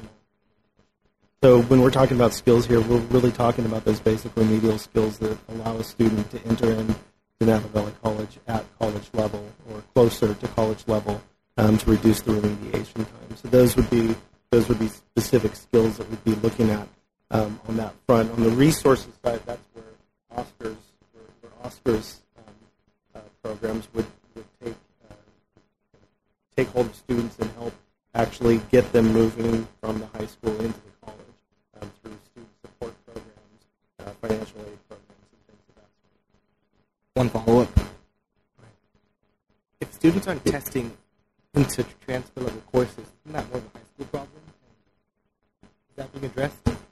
That is being addressed. And it's not just a high school problem, it's all of our problem. And so that's part of the partnerships that we're in the process of developing with the instructional areas and our local high schools. We have our English and math faculty. They'll be collaborating this year. We have new measures in place. We also have new opportunities for providing remedial instruction through the high school from the college through specific partnerships and dual enrollment. And so there's a lot of opportunities out there for us to work directly with the high schools. Sorry for the bluntness. That was misspoken. I guess maybe I don't understand what units are. Are units departments like language arts, math, or I'm starting to get the impression maybe instruction is a unit, and so that's why I'm trying to get at this idea of like all students need to know how to write. So where are those kind of institution-wide measurable goals, and these are exactly what we're going to do as a whole college to help students get there. And so does that happen? Where does that happen if it's not in this document? I mean, I would say, and I'll ask Eric to chime in, the way this whole process works is that they're individual units. In my area, it's pretty straightforward. I mean, we've got facilities, we've got institutional technology, we've got the business and finance office. In the area of instruction, there are disciplines within a division that would then roll up to the instructional council. And so when we talk about units, unit is the, let's say, lowest level. So a unit might be the ESL program. It might be English. It might be trying to think of somebody else in LADS. And then the speech, thank you. And then it rolls up to a division chair who then looks at all of those unit plans that are within a similar area. And then it rolls up to the Office of Instruction or the Instruction Council. And Instruction Council has representatives from all of those divisions. And so that's where those discussions about how everything works together would be taking place. I'm just going to get a last comment and then I'm done. I guess I have a concern about just the process that at the lowest level, if they all kind of agree, then that becomes an institutional goal with a measurable goal with action steps. Like, where's the vision that we as an institution are working on these things to achieve these goals? So I would say that as we kick off the process, it really is starting at the higher level, going down to the lower level, and then coming back up to the higher level. And Eric, correct me if I'm wrong, but I'll use instruction as an example. But as we look at starting the process for developing the plans and the budgets for the 18-19 year, it starts with an instruction council meeting, talking about what the overall goals are in the area of instruction for the institution. Then it goes down to the unit level where those individual unit plans are developed, and then they all roll back up to the division level and then the instruction council level. Okay, I think we had a motion to approve. Second. Okay, can we call the question? 13.2 passed unanimously. Thank you. 13.3. Bob, are you still on? I think I am still on, yes. So this is really the second part of the planning and budget process, and this is identification of the budget values and assumptions that will drive the budget development process from a budget standpoint for the 18-19 fiscal year. And what we're presenting to you tonight, and I apologize, I'm not sure how to get it up on the screen, but what we're presenting to you tonight is very similar to what you've seen in past years for these budget development values and assumptions. Really just two changes, thank you, that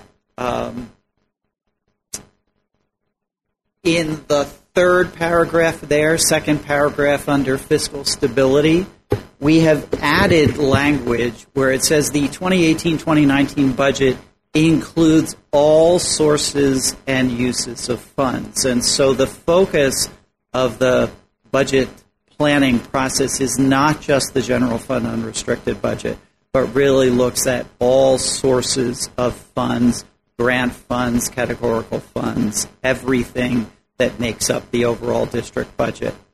The other change from last year is the paragraph that has to do with the maintenance of a reserve. And the change is that last year we said we were going to strive to achieve a 12% reserve. We are actually projecting at this point that the reserve at the end of the 18-19 fiscal year will remain at 13%. I think I lost it. But so that we've achieved that 12% goal and have actually exceeded that 12% goal. I have a question about that. I think in one of the, or maybe all of the budget presentations, you were talking about kind of the projection out. At one point, that was going to dip down again because basically expenses would increase, but the reserve would remain the same. Is that beyond the 18-19?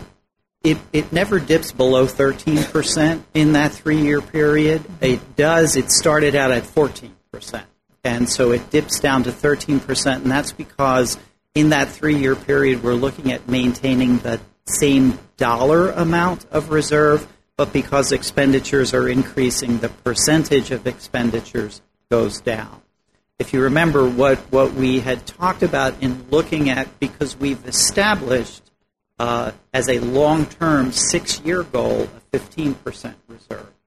And over the next 3 to 4 years, we're looking at funding salary increases to bring our faculty and staff up to a more equitable level compared to other community colleges.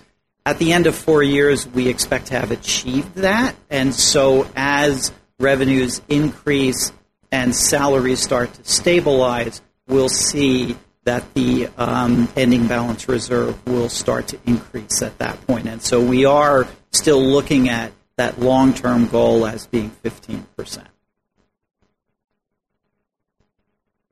Other questions? Move approval.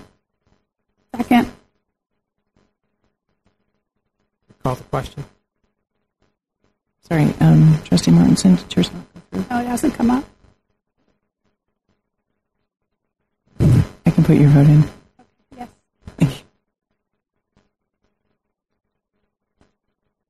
So 13.3 passed unanimously.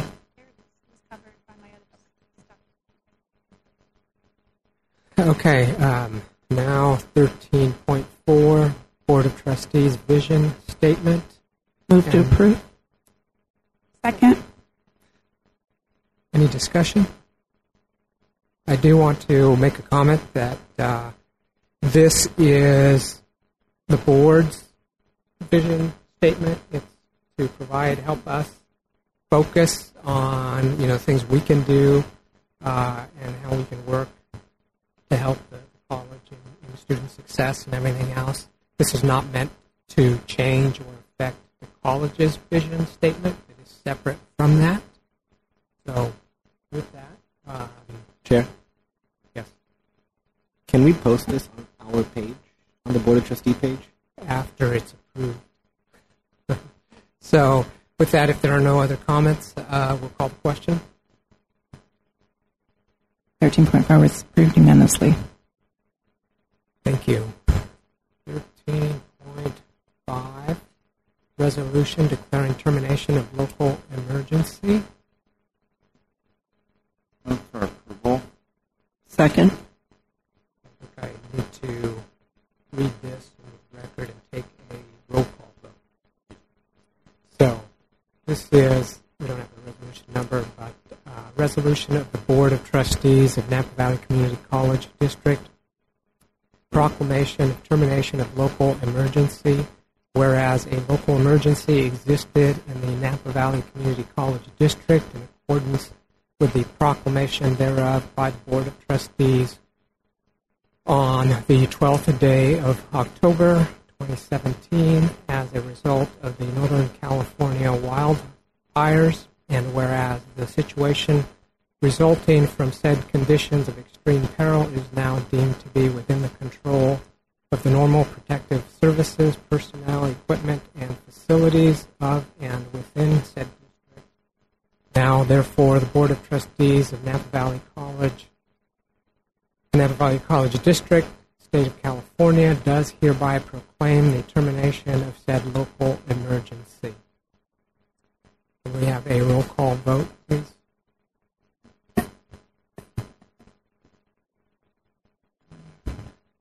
Trustee Martinson? Yes. Trustee Iverson? Aye. Trustee Mancuso? Aye. Trustee Baldini? Aye. Board Chair Rios? Yes. Trustee Segura? Yes. Trustee Baker? Aye. Trustee Sandu? Yes. Is approved unanimously. Thank you. 13.6, Board Policy Manual, second reading and adoption, new revised or to be repealed policies. BP 5055, enrollment priorities. Move to approve. Question, comment, is there a second? Second. Any further discussion? Call the question. I'm sorry, I was trying to work on the documents. I worked the first and second. Are we bundling these together since it's one item? Should we? Yes.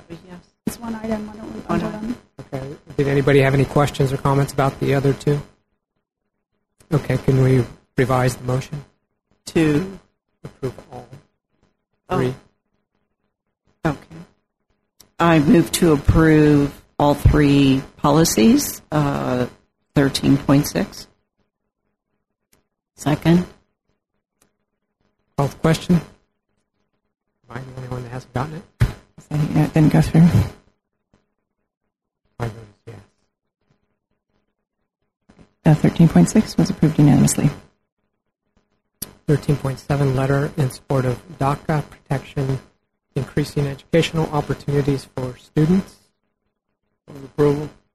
Question.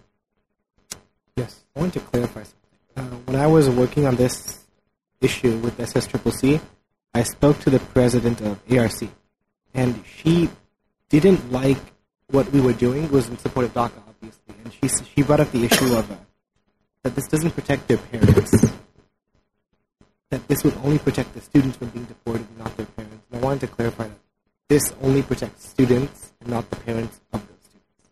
Right, that's what DACA does. It only applies to students. Just wanted to correct a typo in the letter and capitalize math. We have English capitalized, but not math.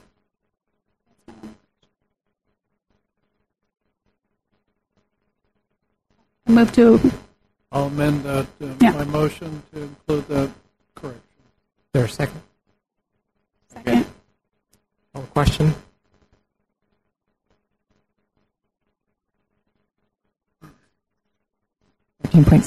Approved unanimously. 13.8, Proposition 13, tax reform, commercial property. I'll ask the committee chair.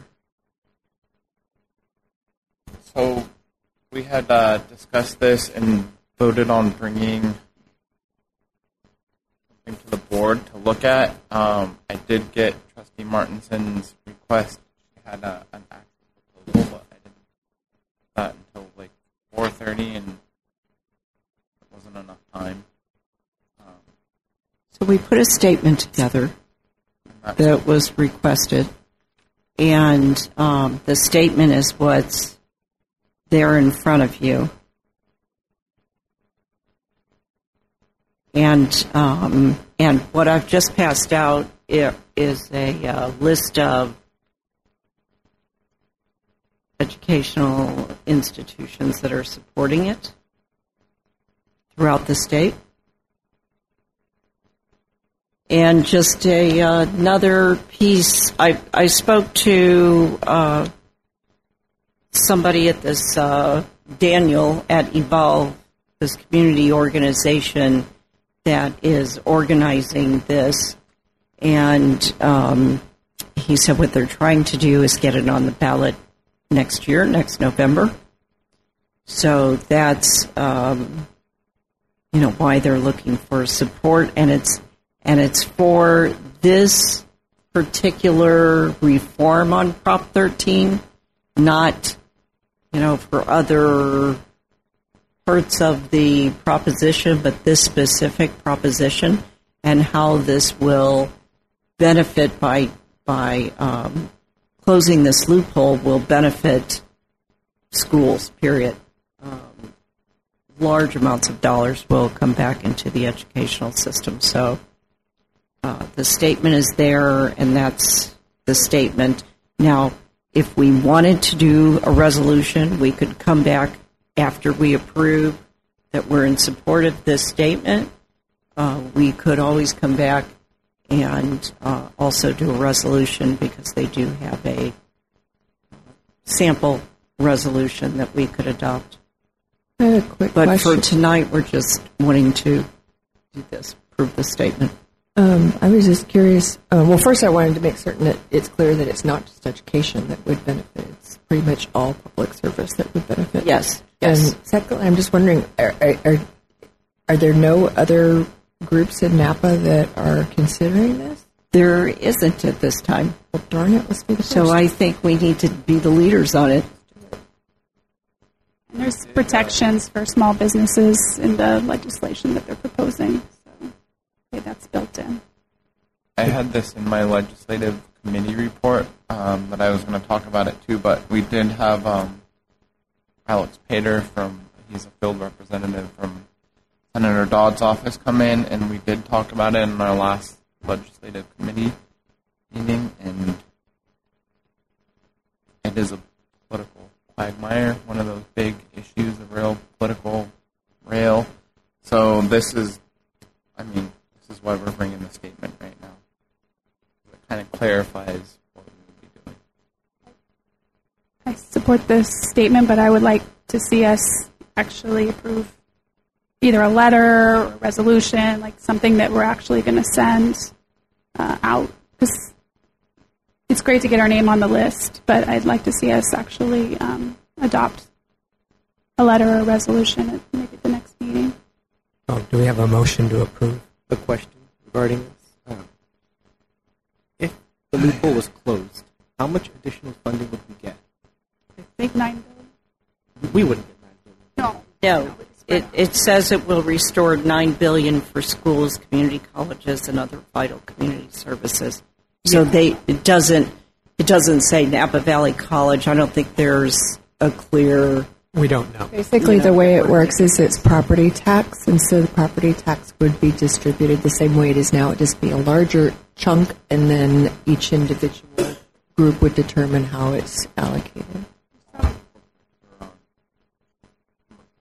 Amy? Just have a clarifying question. If we approve just this statement, what happens? Is that enough to send our name to evolve and get on this list, or do we have to make that part of the motion? I guess I'm just unclear. Like, what does this mean if we approve this? You could easily, I guess one suggestion would be this is common language, right? But you could change it to whereas the current legislation and end with therefore the Napa Valley College Board hereby. And you're really in a resolution state there. I would And move get you that. on. I'll move that. Second that. I have a concern. And we just passed a vision statement from this Board of Trustees that outlines affordable higher education.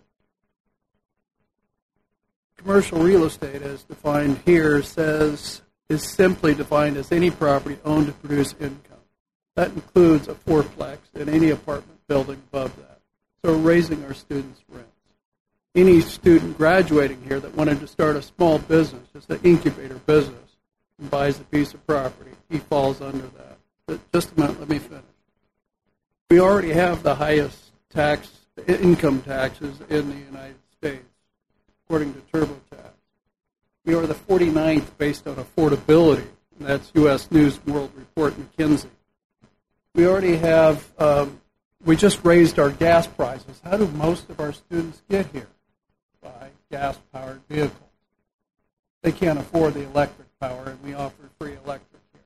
I just don't understand where where this is going to equate to less expensive or more affordable higher education.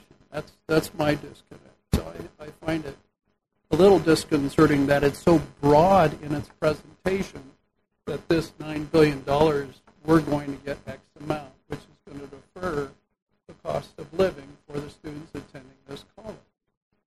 So for CTE folks, a welder that wants to go out and have a little shop, a VWT that wants to start has a chance. Do they even have a chance of starting a business here? It doesn't affect them, Michael. But commercial property, as defined, incorporates the but it's car wash, commercial property, so it's going to even the score, basically. So it's commercial. It's not the person who's starting a new business. In fact, they're the ones that have been treated unfairly. It's the person next door who's been sitting on taxes from 40 years ago. that has a business that's producing income. Could be a small family that's supporting a small family whose students are going. But that new business or that new apartment complex or whatever, that they're benefiting by the fact that the other folks who haven't been paying their fair share are going to now pay their fair share. And as I understand it, what we are asking is that it be put on a ballot. Is that correct? Mm-hmm. So you could vote against it. Concur. We're talking.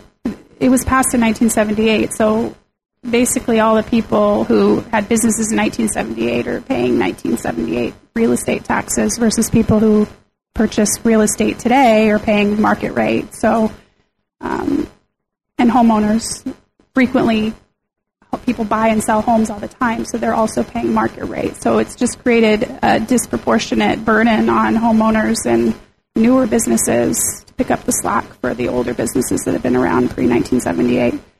And that's all explained in the bigger resolution. So I kind of wish we would have brought that forward because it explains more. But anyway, I move to approve. We already have a motion. I think we have a motion and a second. Okay, we should vote. Call the question. Are we approving the statement or with the additions that? The additions. Okay. I have lost my connection. Aye.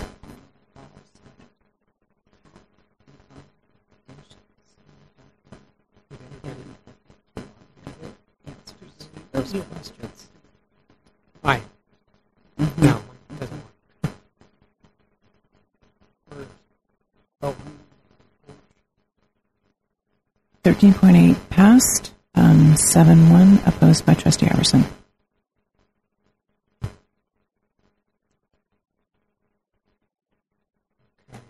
Okay. 13.9 resolution excusing trustees' absence. I just want to make a change to it. It's about me. First of all, I want to say thank you because this is unexpected. I didn't think we were going to do a resolution for this, but I appreciate it a lot. Thank you. I just wanted to change board meeting to special meeting because I'm proud of the fact that I've never missed a board meeting in 3 years that I've been on the board. So I'd like just to change that. And otherwise, thank you very much for doing that. Do we have a motion with Yes, that I should change? move. I move to approve the resolution with the change of board meeting to special meeting. I'll second. Discussion? Yes. I missed a special meeting. I have not missed a board meeting. I missed a special meeting due to a work issue that came up. And so I think that this has happened, in the past, and there was no resolution, or I just missed out. So, yes, and if I not- may, we had some discussion about trying to fix this issue. Right, moving forward. And what it looks like at this point, we can't was suggesting and hoping we could do, the suggestion was that we change the policy to say that you make all, because when we all ran for the board, if you read all your materials, it said you're expected to make your 12 meetings. We must have close to 24 because we have so many special meetings. So the idea was to change it to say, if you make all of your regular meetings, you'll get your big paycheck. However, the state law says that if you make, the language in it says if you make all meetings. So we can't make that change, apparently, but I was hoping we could. So we kind of have to go back to this. We can bring one forward. Because the special meetings are often scheduled at the last minute, and so, it seems punitive for people to... There's more conflict when, because they're not already on the calendar. We seem to have them regularly. So, any other questions or comments? I just think that if it hasn't been a precedent up to this point, that everybody, that it would be a lot to try to retroactive. Everybody's missing a... Yes, and there's still a criteria for it. In this case, the hardship, as I understood it, is that Trustee Martinson, by the time the meeting got scheduled, she had non-refundable tickets and travel expenses. So that would have been a financial hardship for her. So it's not exactly a precedent setting if we're still making those findings. And we have done it before. We've done it in other situations. Any others? Yes, it was seconded. Can we call the question? 13.9 passed 7-1, opposed by Trustee Mancuso. 1310. I would just like to thank the board for this resolution. Due to the confusion of that meeting, I would have been there, but it wasn't communicated across to me. There was no school. I wasn't sure if the meeting was going to happen. And I found out that there was a meeting when Dr. Kraft presented at our ASL meeting. I checked the minutes. I was like, "This happened," and I would have been there if I knew. Understandable under the emergency condition we're dealing with. Do we have a motion to approve? So moved. Any questions, comments? Call the question. 13.10 passed unanimously. Thank you. 1311, New Edwards Communication Services contract. Move to approve. We have a second. Second. Any discussion? I had a question. Yes. It says it's a renewal. What are they doing for us now?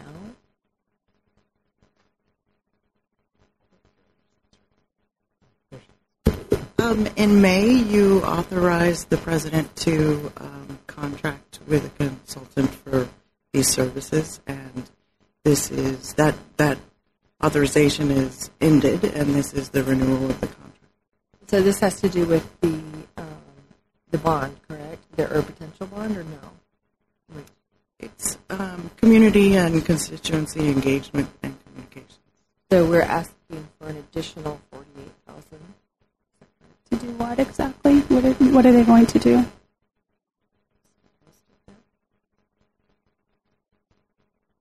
To do community outreach regarding the bond? That's the idea? It's to get an understanding of what the community and the campus constituencies would support or not support in relation to funding facilities improvements at the campus. So are they doing the survey of they mentioned that there would be a survey of the campus constituencies in mid-November. Are they conducting that survey? That's right. That's an internal survey for the FMP. So this is not, we can't do anything that's directly related to the bond itself. So the feasibility pieces, communication pieces, helping the college define and sharpen its message to the community so they better understand it, so we can better But they're doing the survey. So the survey that's referenced in mid-November, they're conducting that survey. Are we talking about this? I don't know what you mean conducting. But Is this another one? mentions that. Not the Godby research. This is a different. Oh, so the Godby did the community public research, but it mentions that there will be a campus survey. Yes, they helped us develop it in consultation with the council. So do we need them to implement that survey? I guess that's what I'm asking, or have they already developed that survey? We collaborated on the survey, and I think we can distribute it to our staff. So we don't need them for that. Because I guess my question is, I guess I have a concern that we went out and did the community survey when we still haven't established that there's support within the campus. Because we always said that was foundational, that we wouldn't move forward with anything unless we knew that there was campus support. But we already went out and spent quite a bit of money on a community survey, and now we're talking about hiring somebody to do communications with the public, and we still haven't seen any results from the campus survey. So I'd rather see the results from the campus survey that's already been developed before we decide to spend more money and pursue this any further. But this is already budgeted, correct? It says in here that it is. It is. It is.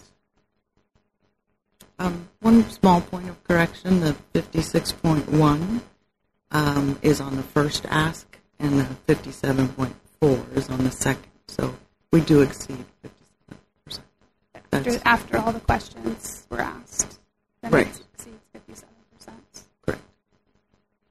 Yeah, I mean, and that's actually my second part is we've never as a board even been able to discuss the results from the Godby survey. So I just feel like I'd rather do two things before we spend more money and continue to reach out to the public. And that is get the results from the campus survey, which I guess has already been developed. We just need to see the results. And also talk about those results and also talk about the Godby results. We've never had a chance to go over those and really analyze them and discuss them as a group to decide whether or not we want to continue to move forward. So anyway, I'll put it in the form of a motion. Is there a motion on the table? There's a motion on the table. Okay, so I move to postpone the approval of this contract until we see the results as a group of the Godby survey and also the campus survey that's been developed. Question? Yes. On this item, what would happen? If you postpone the item, we would not engage in a contract. If we don't engage in the contract, what would that stop? It would stop all communication with the college staff with our consultant. So you would be lacking the benefit of their insight, the planning. They're helping us develop the external strategy, if you will, to what to ask, who to ask, when. PR pieces, sharpen the external kind of messaging as well. The internal messaging is really about FMP. So it's a support about FMP. What's FMP? I'm sorry, that's the facilities master plan. That's what I'm talking about. Why would we continue to engage externally when we haven't established make a motion here. the staff? We college do have a support? motion. She made the motion. You made the motion. So there was already a motion, right? Right? Right. Okay, so I guess did I move to amend the motion? Was there a motion on the table or not? There was a motion on the table. There was a motion to approve. Okay, so I moved to amend the motion to postpone approval of this contract until we see the results of the campus survey and have an opportunity to discuss the Godby survey as a board. Is there a second on the amended motion? There being no second, the motion fails. And we're back to our original motion to approve. I did have I lost my train of thought. I just wanted to clarify again that what portion of it has already been done versus is going to be done that's a part of this contract. Is everything that's listed here, like the internal district survey and all of these other things that's in the final paragraph, Are they all a part of this contract that we're looking at right now, or some of that already been done? Okay, so No, they are part of this contract. We are in planning, and could we? I thought you said the survey was done, that it was developed. It just needed to be implemented. I'm confused. Is it done or not? that isn't the only activity related to engagement and collaboration. But this is engagement with the outside, with the community, not with the college constituents. It's with internal and external populations. Are we planning to have a conversation or presentation about the Godby, the stuff that we already talked about in our small group? Are we planning to do that, where we can actually have that conversation sometime soon? That would be the board's at the board's pleasure. You've already done that. It's public. It's a public document, so it's out there. There's been a lot of discussion. And you did your three on two, with the consultants and staff. Whether or not the board wants to chew on that. Hear what all the board members think. Is that a different topic from this particular approving yeah, this contract? It is. I'm just saying Okay. I would like to see that, so if we can maybe put that on our future. Well, let's there's space for you to bring that up later. Can we have a motion to approve? Did we get the second? You did. Did you not? Yeah. I'm sorry. Yes, there was a second. No, it wasn't me. No, it's that. There was a second.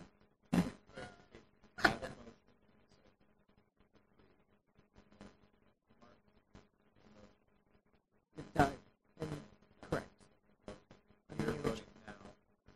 Right.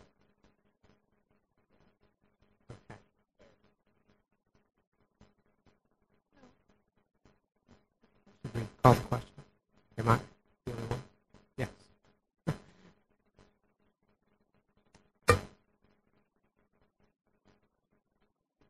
Abstain.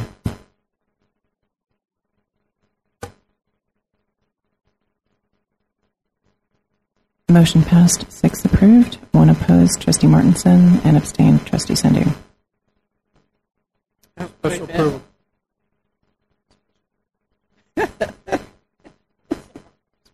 Wishful thinking. Move approval.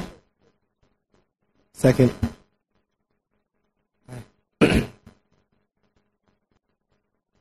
13.12 passed unanimously. It is now. Sure. 14.1, Standing Committee and Other Appointment Reports. Number 1, Viticulture and Winery Foundation Board of Directors. Iverson. We have scheduled a new meeting, and pull that date up unless someone has it off the top of their head, or next in the near future. We have not met currently.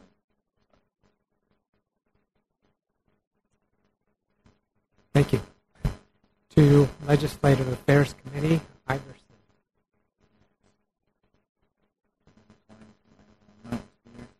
Been a while.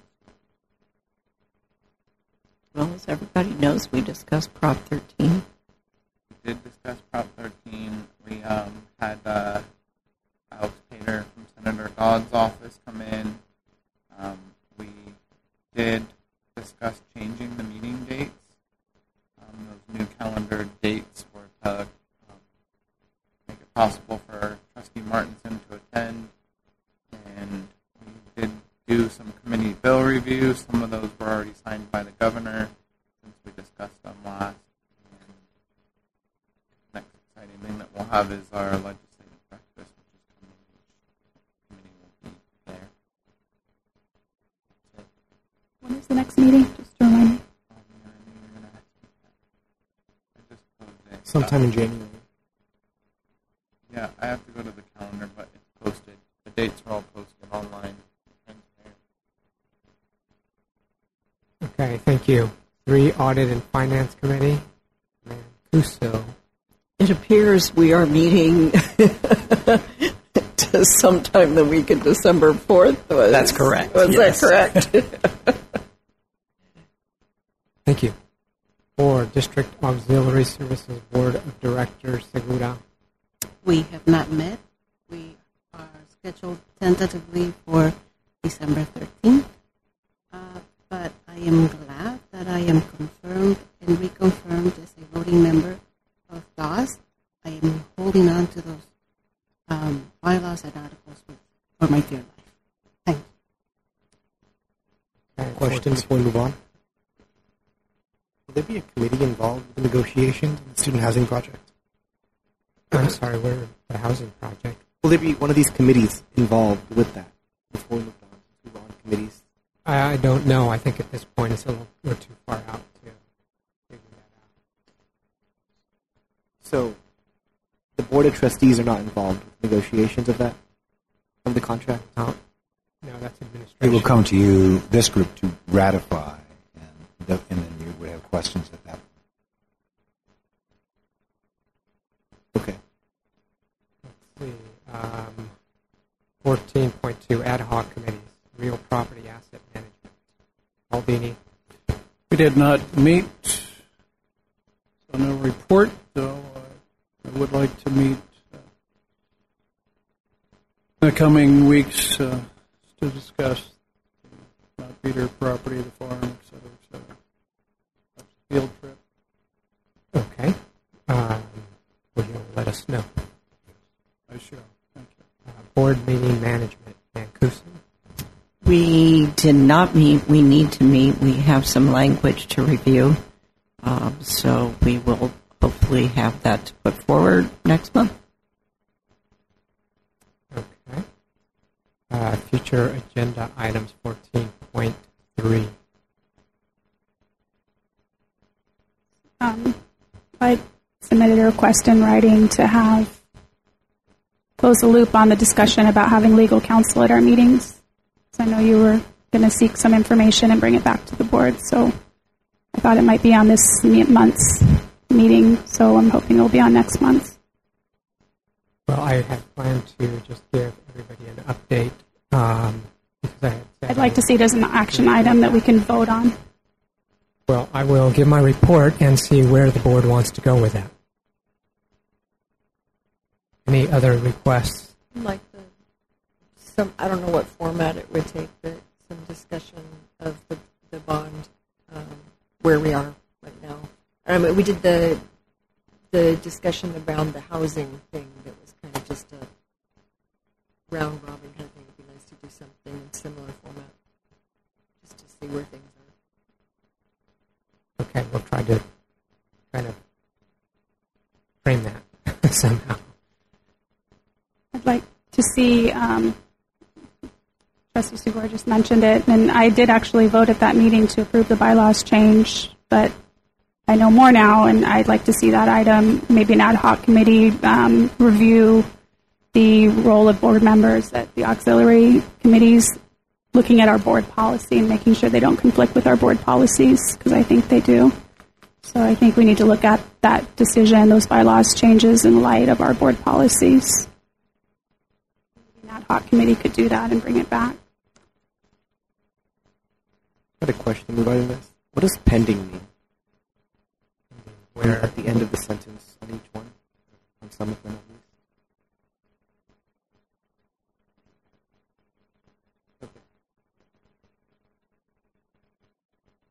Okay, cool.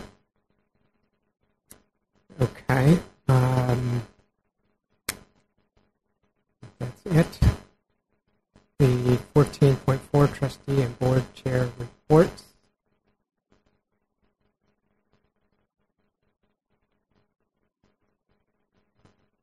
We start. Good night. Today I read the facility master plan for the first time, and I liked it a lot. I didn't like how it didn't mention any increase in parking. I wish it would have talked more about that. And the other thing I came across was I didn't know we had land on Mount Beater. We have 160 acres there, which is pretty cool to hear. And today I spoke to students regarding what should be in the student housing in the dorms, and that's where I came across that we don't have to have a gym there or a pool since we have a gym right across the street. On a personal note, I'm applying to schools right now. And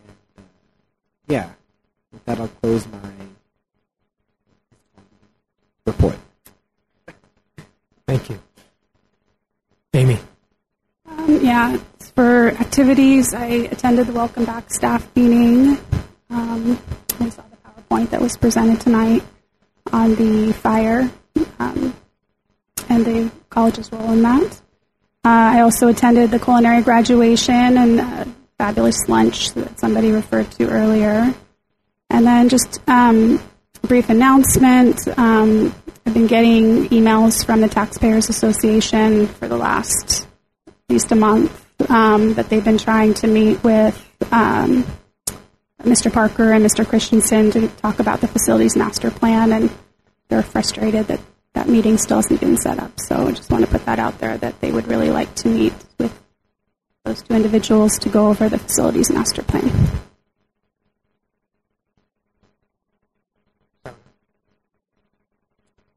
I attended Rianda House fundraiser, Texas Hold'em.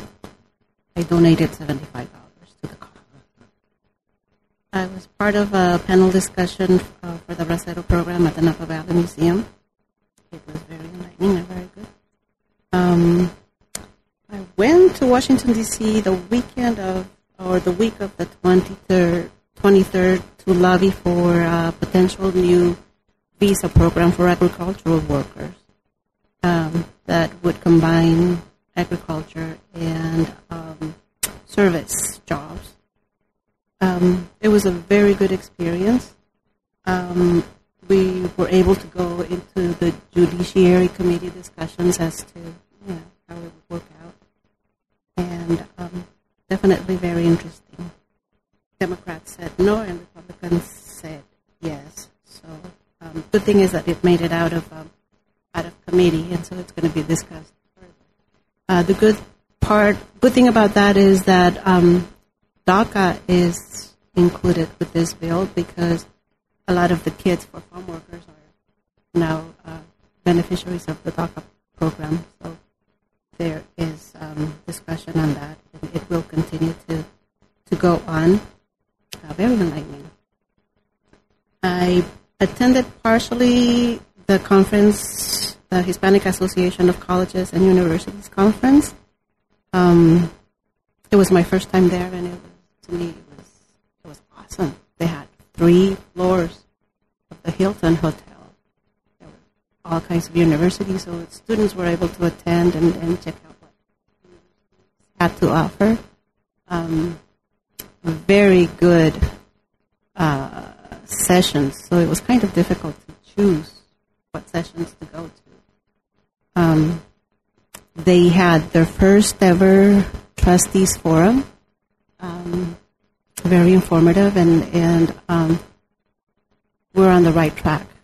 The 4-year transfer thing was mentioned as to not being for everybody, and so vocational and trades came into the conversation, and so we're doing good. They also mentioned that HSI funds, right now they're coming from the federal government. There are discussions for possibly the state putting their share on that. It's on the format, and so I think that it would be really neat for us to kind of get involved in what that goes on. I also attended the Desayuno Comunitario, the community breakfast on Sunday. It was a very good attendance. It was put through Puertas Abiertas. Various organizations provided information to the attendees. There was Mentis, Workforce, Legal Aid, just to name a few. It was very successful. I attended a gathering that Mr. De Aro hosted on Monday for follow-up on the Bracero program and what else we could do with that as follow-up. Develop more history classes, not necessarily only on Braceros, but other ethnic groups, and so that would also be great. Bracero was very successful. And yeah, I had a great lunch at commencement. So they do it twice, right? So we're in for no. Thank you. Marianne. So first, I want to just thank once again Ron for your leadership and all the other faculty and staff for what you did during the fires and the community. I enjoyed bringing everybody a little dinner and feeding you lasagna, along with thanking Rosada for her help bringing it all together, and a great big salad. I attended the pancake breakfast that Ron mentioned earlier. It was a huge success. Our Student Activities Center / cafeteria was packed with people. I was serving right alongside Bill Dodd. Of course, the vegetarian got the sausage serving. So I was kind of doing this kind of thing as I handed it to people. But it was a great breakfast. There were firefighters there, just community in general. People were coming and going, and it was just a constant flow. And again, it just brought the college, closer to the community once again. So that was a wonderful, wonderful event that Mike Thompson put on, along with the Rotary and Kiwanis. And then I went to both of the meetings that Dr. Kraft had with the faculty and staff. Those were both really well presented and a good turnout, really great turnout. The first one, a little bit lighter on the second one, but still a good group of people. And then the cooking school commencement, always a wonderful event. And then today, one day this week, it was yesterday morning, we had our executive Workforce Development Board executive meeting, and it was wonderful. It was great because we're getting this huge grant, $50 million, to assist in the fire recovery, which includes dislocated worker, and so there's two grants, dislocated worker and additional assistance. The first one is looking at public lands, not private lands, but public lands where we can put people to work. And these are great jobs. These will be jobs that are up to like $20 an hour. And so it would be going out to Skyline Park because that's public land. Any public land where we can put people to work. And then the additional assistance is for, any worker that's been affected. And it's very interesting. Any worker that's been affected by the fires can be, even somebody who's been laid off because the business is slowed down. So it extends beyond just, a business like a Signorilla winery that's been completely burnt to the ground. It extends to businesses that are affected in many different ways. So very excited about those grants. Bruce is going to start getting out to the community and really trying to talk to the right people and figure out how we can connect all the dots. Thank you, Michael. And in advance, thank you for your brevity. Thank you. I'd like to thank the college staff for doing what they did. On the business side of Napa Valley, I was drafted into production and working 12-hour days, and we saw we're closed for 10 days at Trefethen Winery, and of course, no visitors during that time. And for days after the fire, up until this past weekend, just one or two people visiting, where formerly we had easily 100 a day, and quite a bit in wine sales. So we saw a little resiliency this past weekend. Just grateful for everyone's contribution to the college here. I did meet, I'm sorry, Board Chair Rios, I did meet in my walkthrough a former student of ours that was running a business and a tour company, actually, a graduate of our viticulture program. I recognized and started a tour company, and she was taking advantage of our evacuation center as well as the food provided as her business was shut down and her residents, she had to evacuate her residents. So she was asked me to pass on her gratitude for a place. Thank you. Thank you, Michael. Jennifer? Way back in September, I attended I forget what it was called, but the DACA renewal event that was hosted here.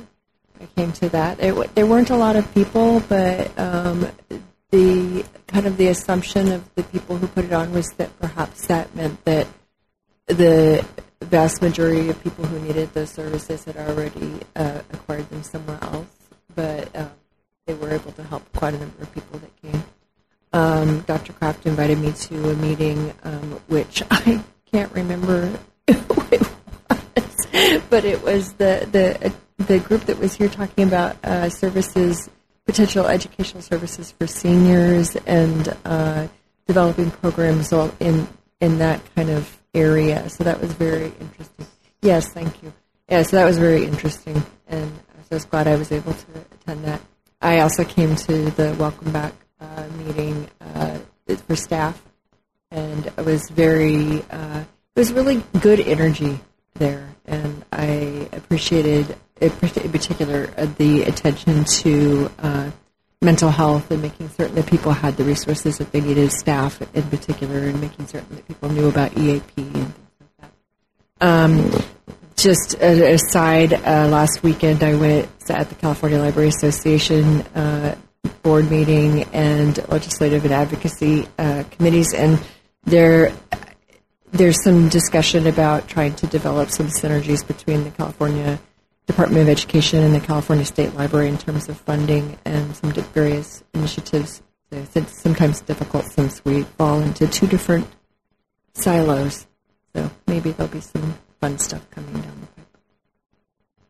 The librarian saying there's some fun stuff coming down the pike. You don't have a clue. Thank you. Kyle. So, gosh, I feel like the pressure is on me to be brief. But there's been a lot going on with the fires. I attended a town hall forum over at Silverado Country Club with my district supervisor and the whole community in that area that was affected by the fires. FEMA was there, environmental cleanup, the EPA, county representatives, supervisors, and it was a wealth of information. It was really one of the big issues they hit on was cleanup. There's some big things that our community is going to be going through. It's going to be a long time for not just the students and faculty and administrators here, but a lot of friends and families. I'm sure everyone knows someone that was affected by the fire. I am very, very grateful for the college's role. I think we did an amazing job, and I think we're going to continue to do big things through the recovery efforts. I did attend Santa Elena commencement. That was great. I'd like to see more students in the program. I'd like to see what we could do there. And then big, exciting news is we have an awesome men's soccer team here at the college. And tomorrow they have a championship game. They have, I believe, a 7-1 record. They're kicking butt, and it's really neat to have such a good soccer team. Coach Rogelio is doing an amazing job with the team, and I hope to see some of you guys out there tomorrow at 12 o'clock supporting our men's soccer team.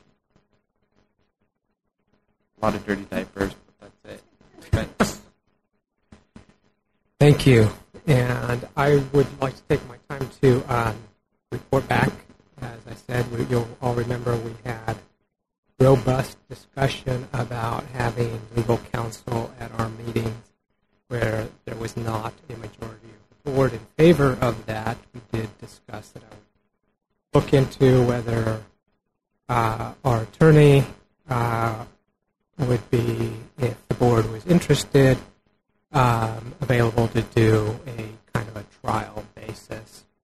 And of course, they're willing to do whatever we want and arrange it however the board might want.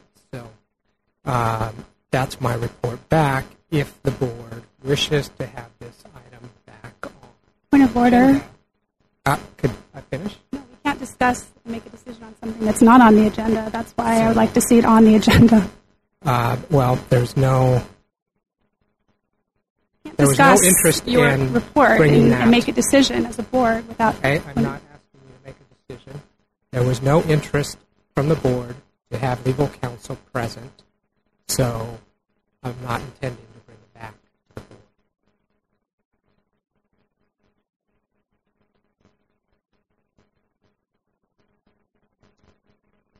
That question to vote on whether we're going to have legal counsel at the board meeting. It was pretty clear that the board was not interested in doing it. So until I guess I learn otherwise, it's not going to come back on the agenda.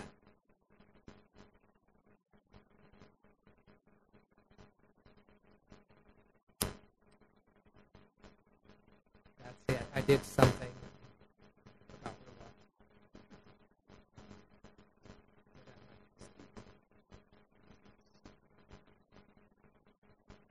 No, I was not available for the commencement. I was out of town. I did see a lot of the Bracero program that was done at the museum, attended that celebration. And I forget it. But yeah, I don't recall during the fire. I was down here for the evacuation center for a while. So I was able to witness the campus community in their efforts, and that was it. Future meeting announcement. December 14th, right? Regular meeting. Unless there's a special meeting. No scheduled specials. beforehand. We dodged that. Yeah, okay. 14th, confirmed? Yes.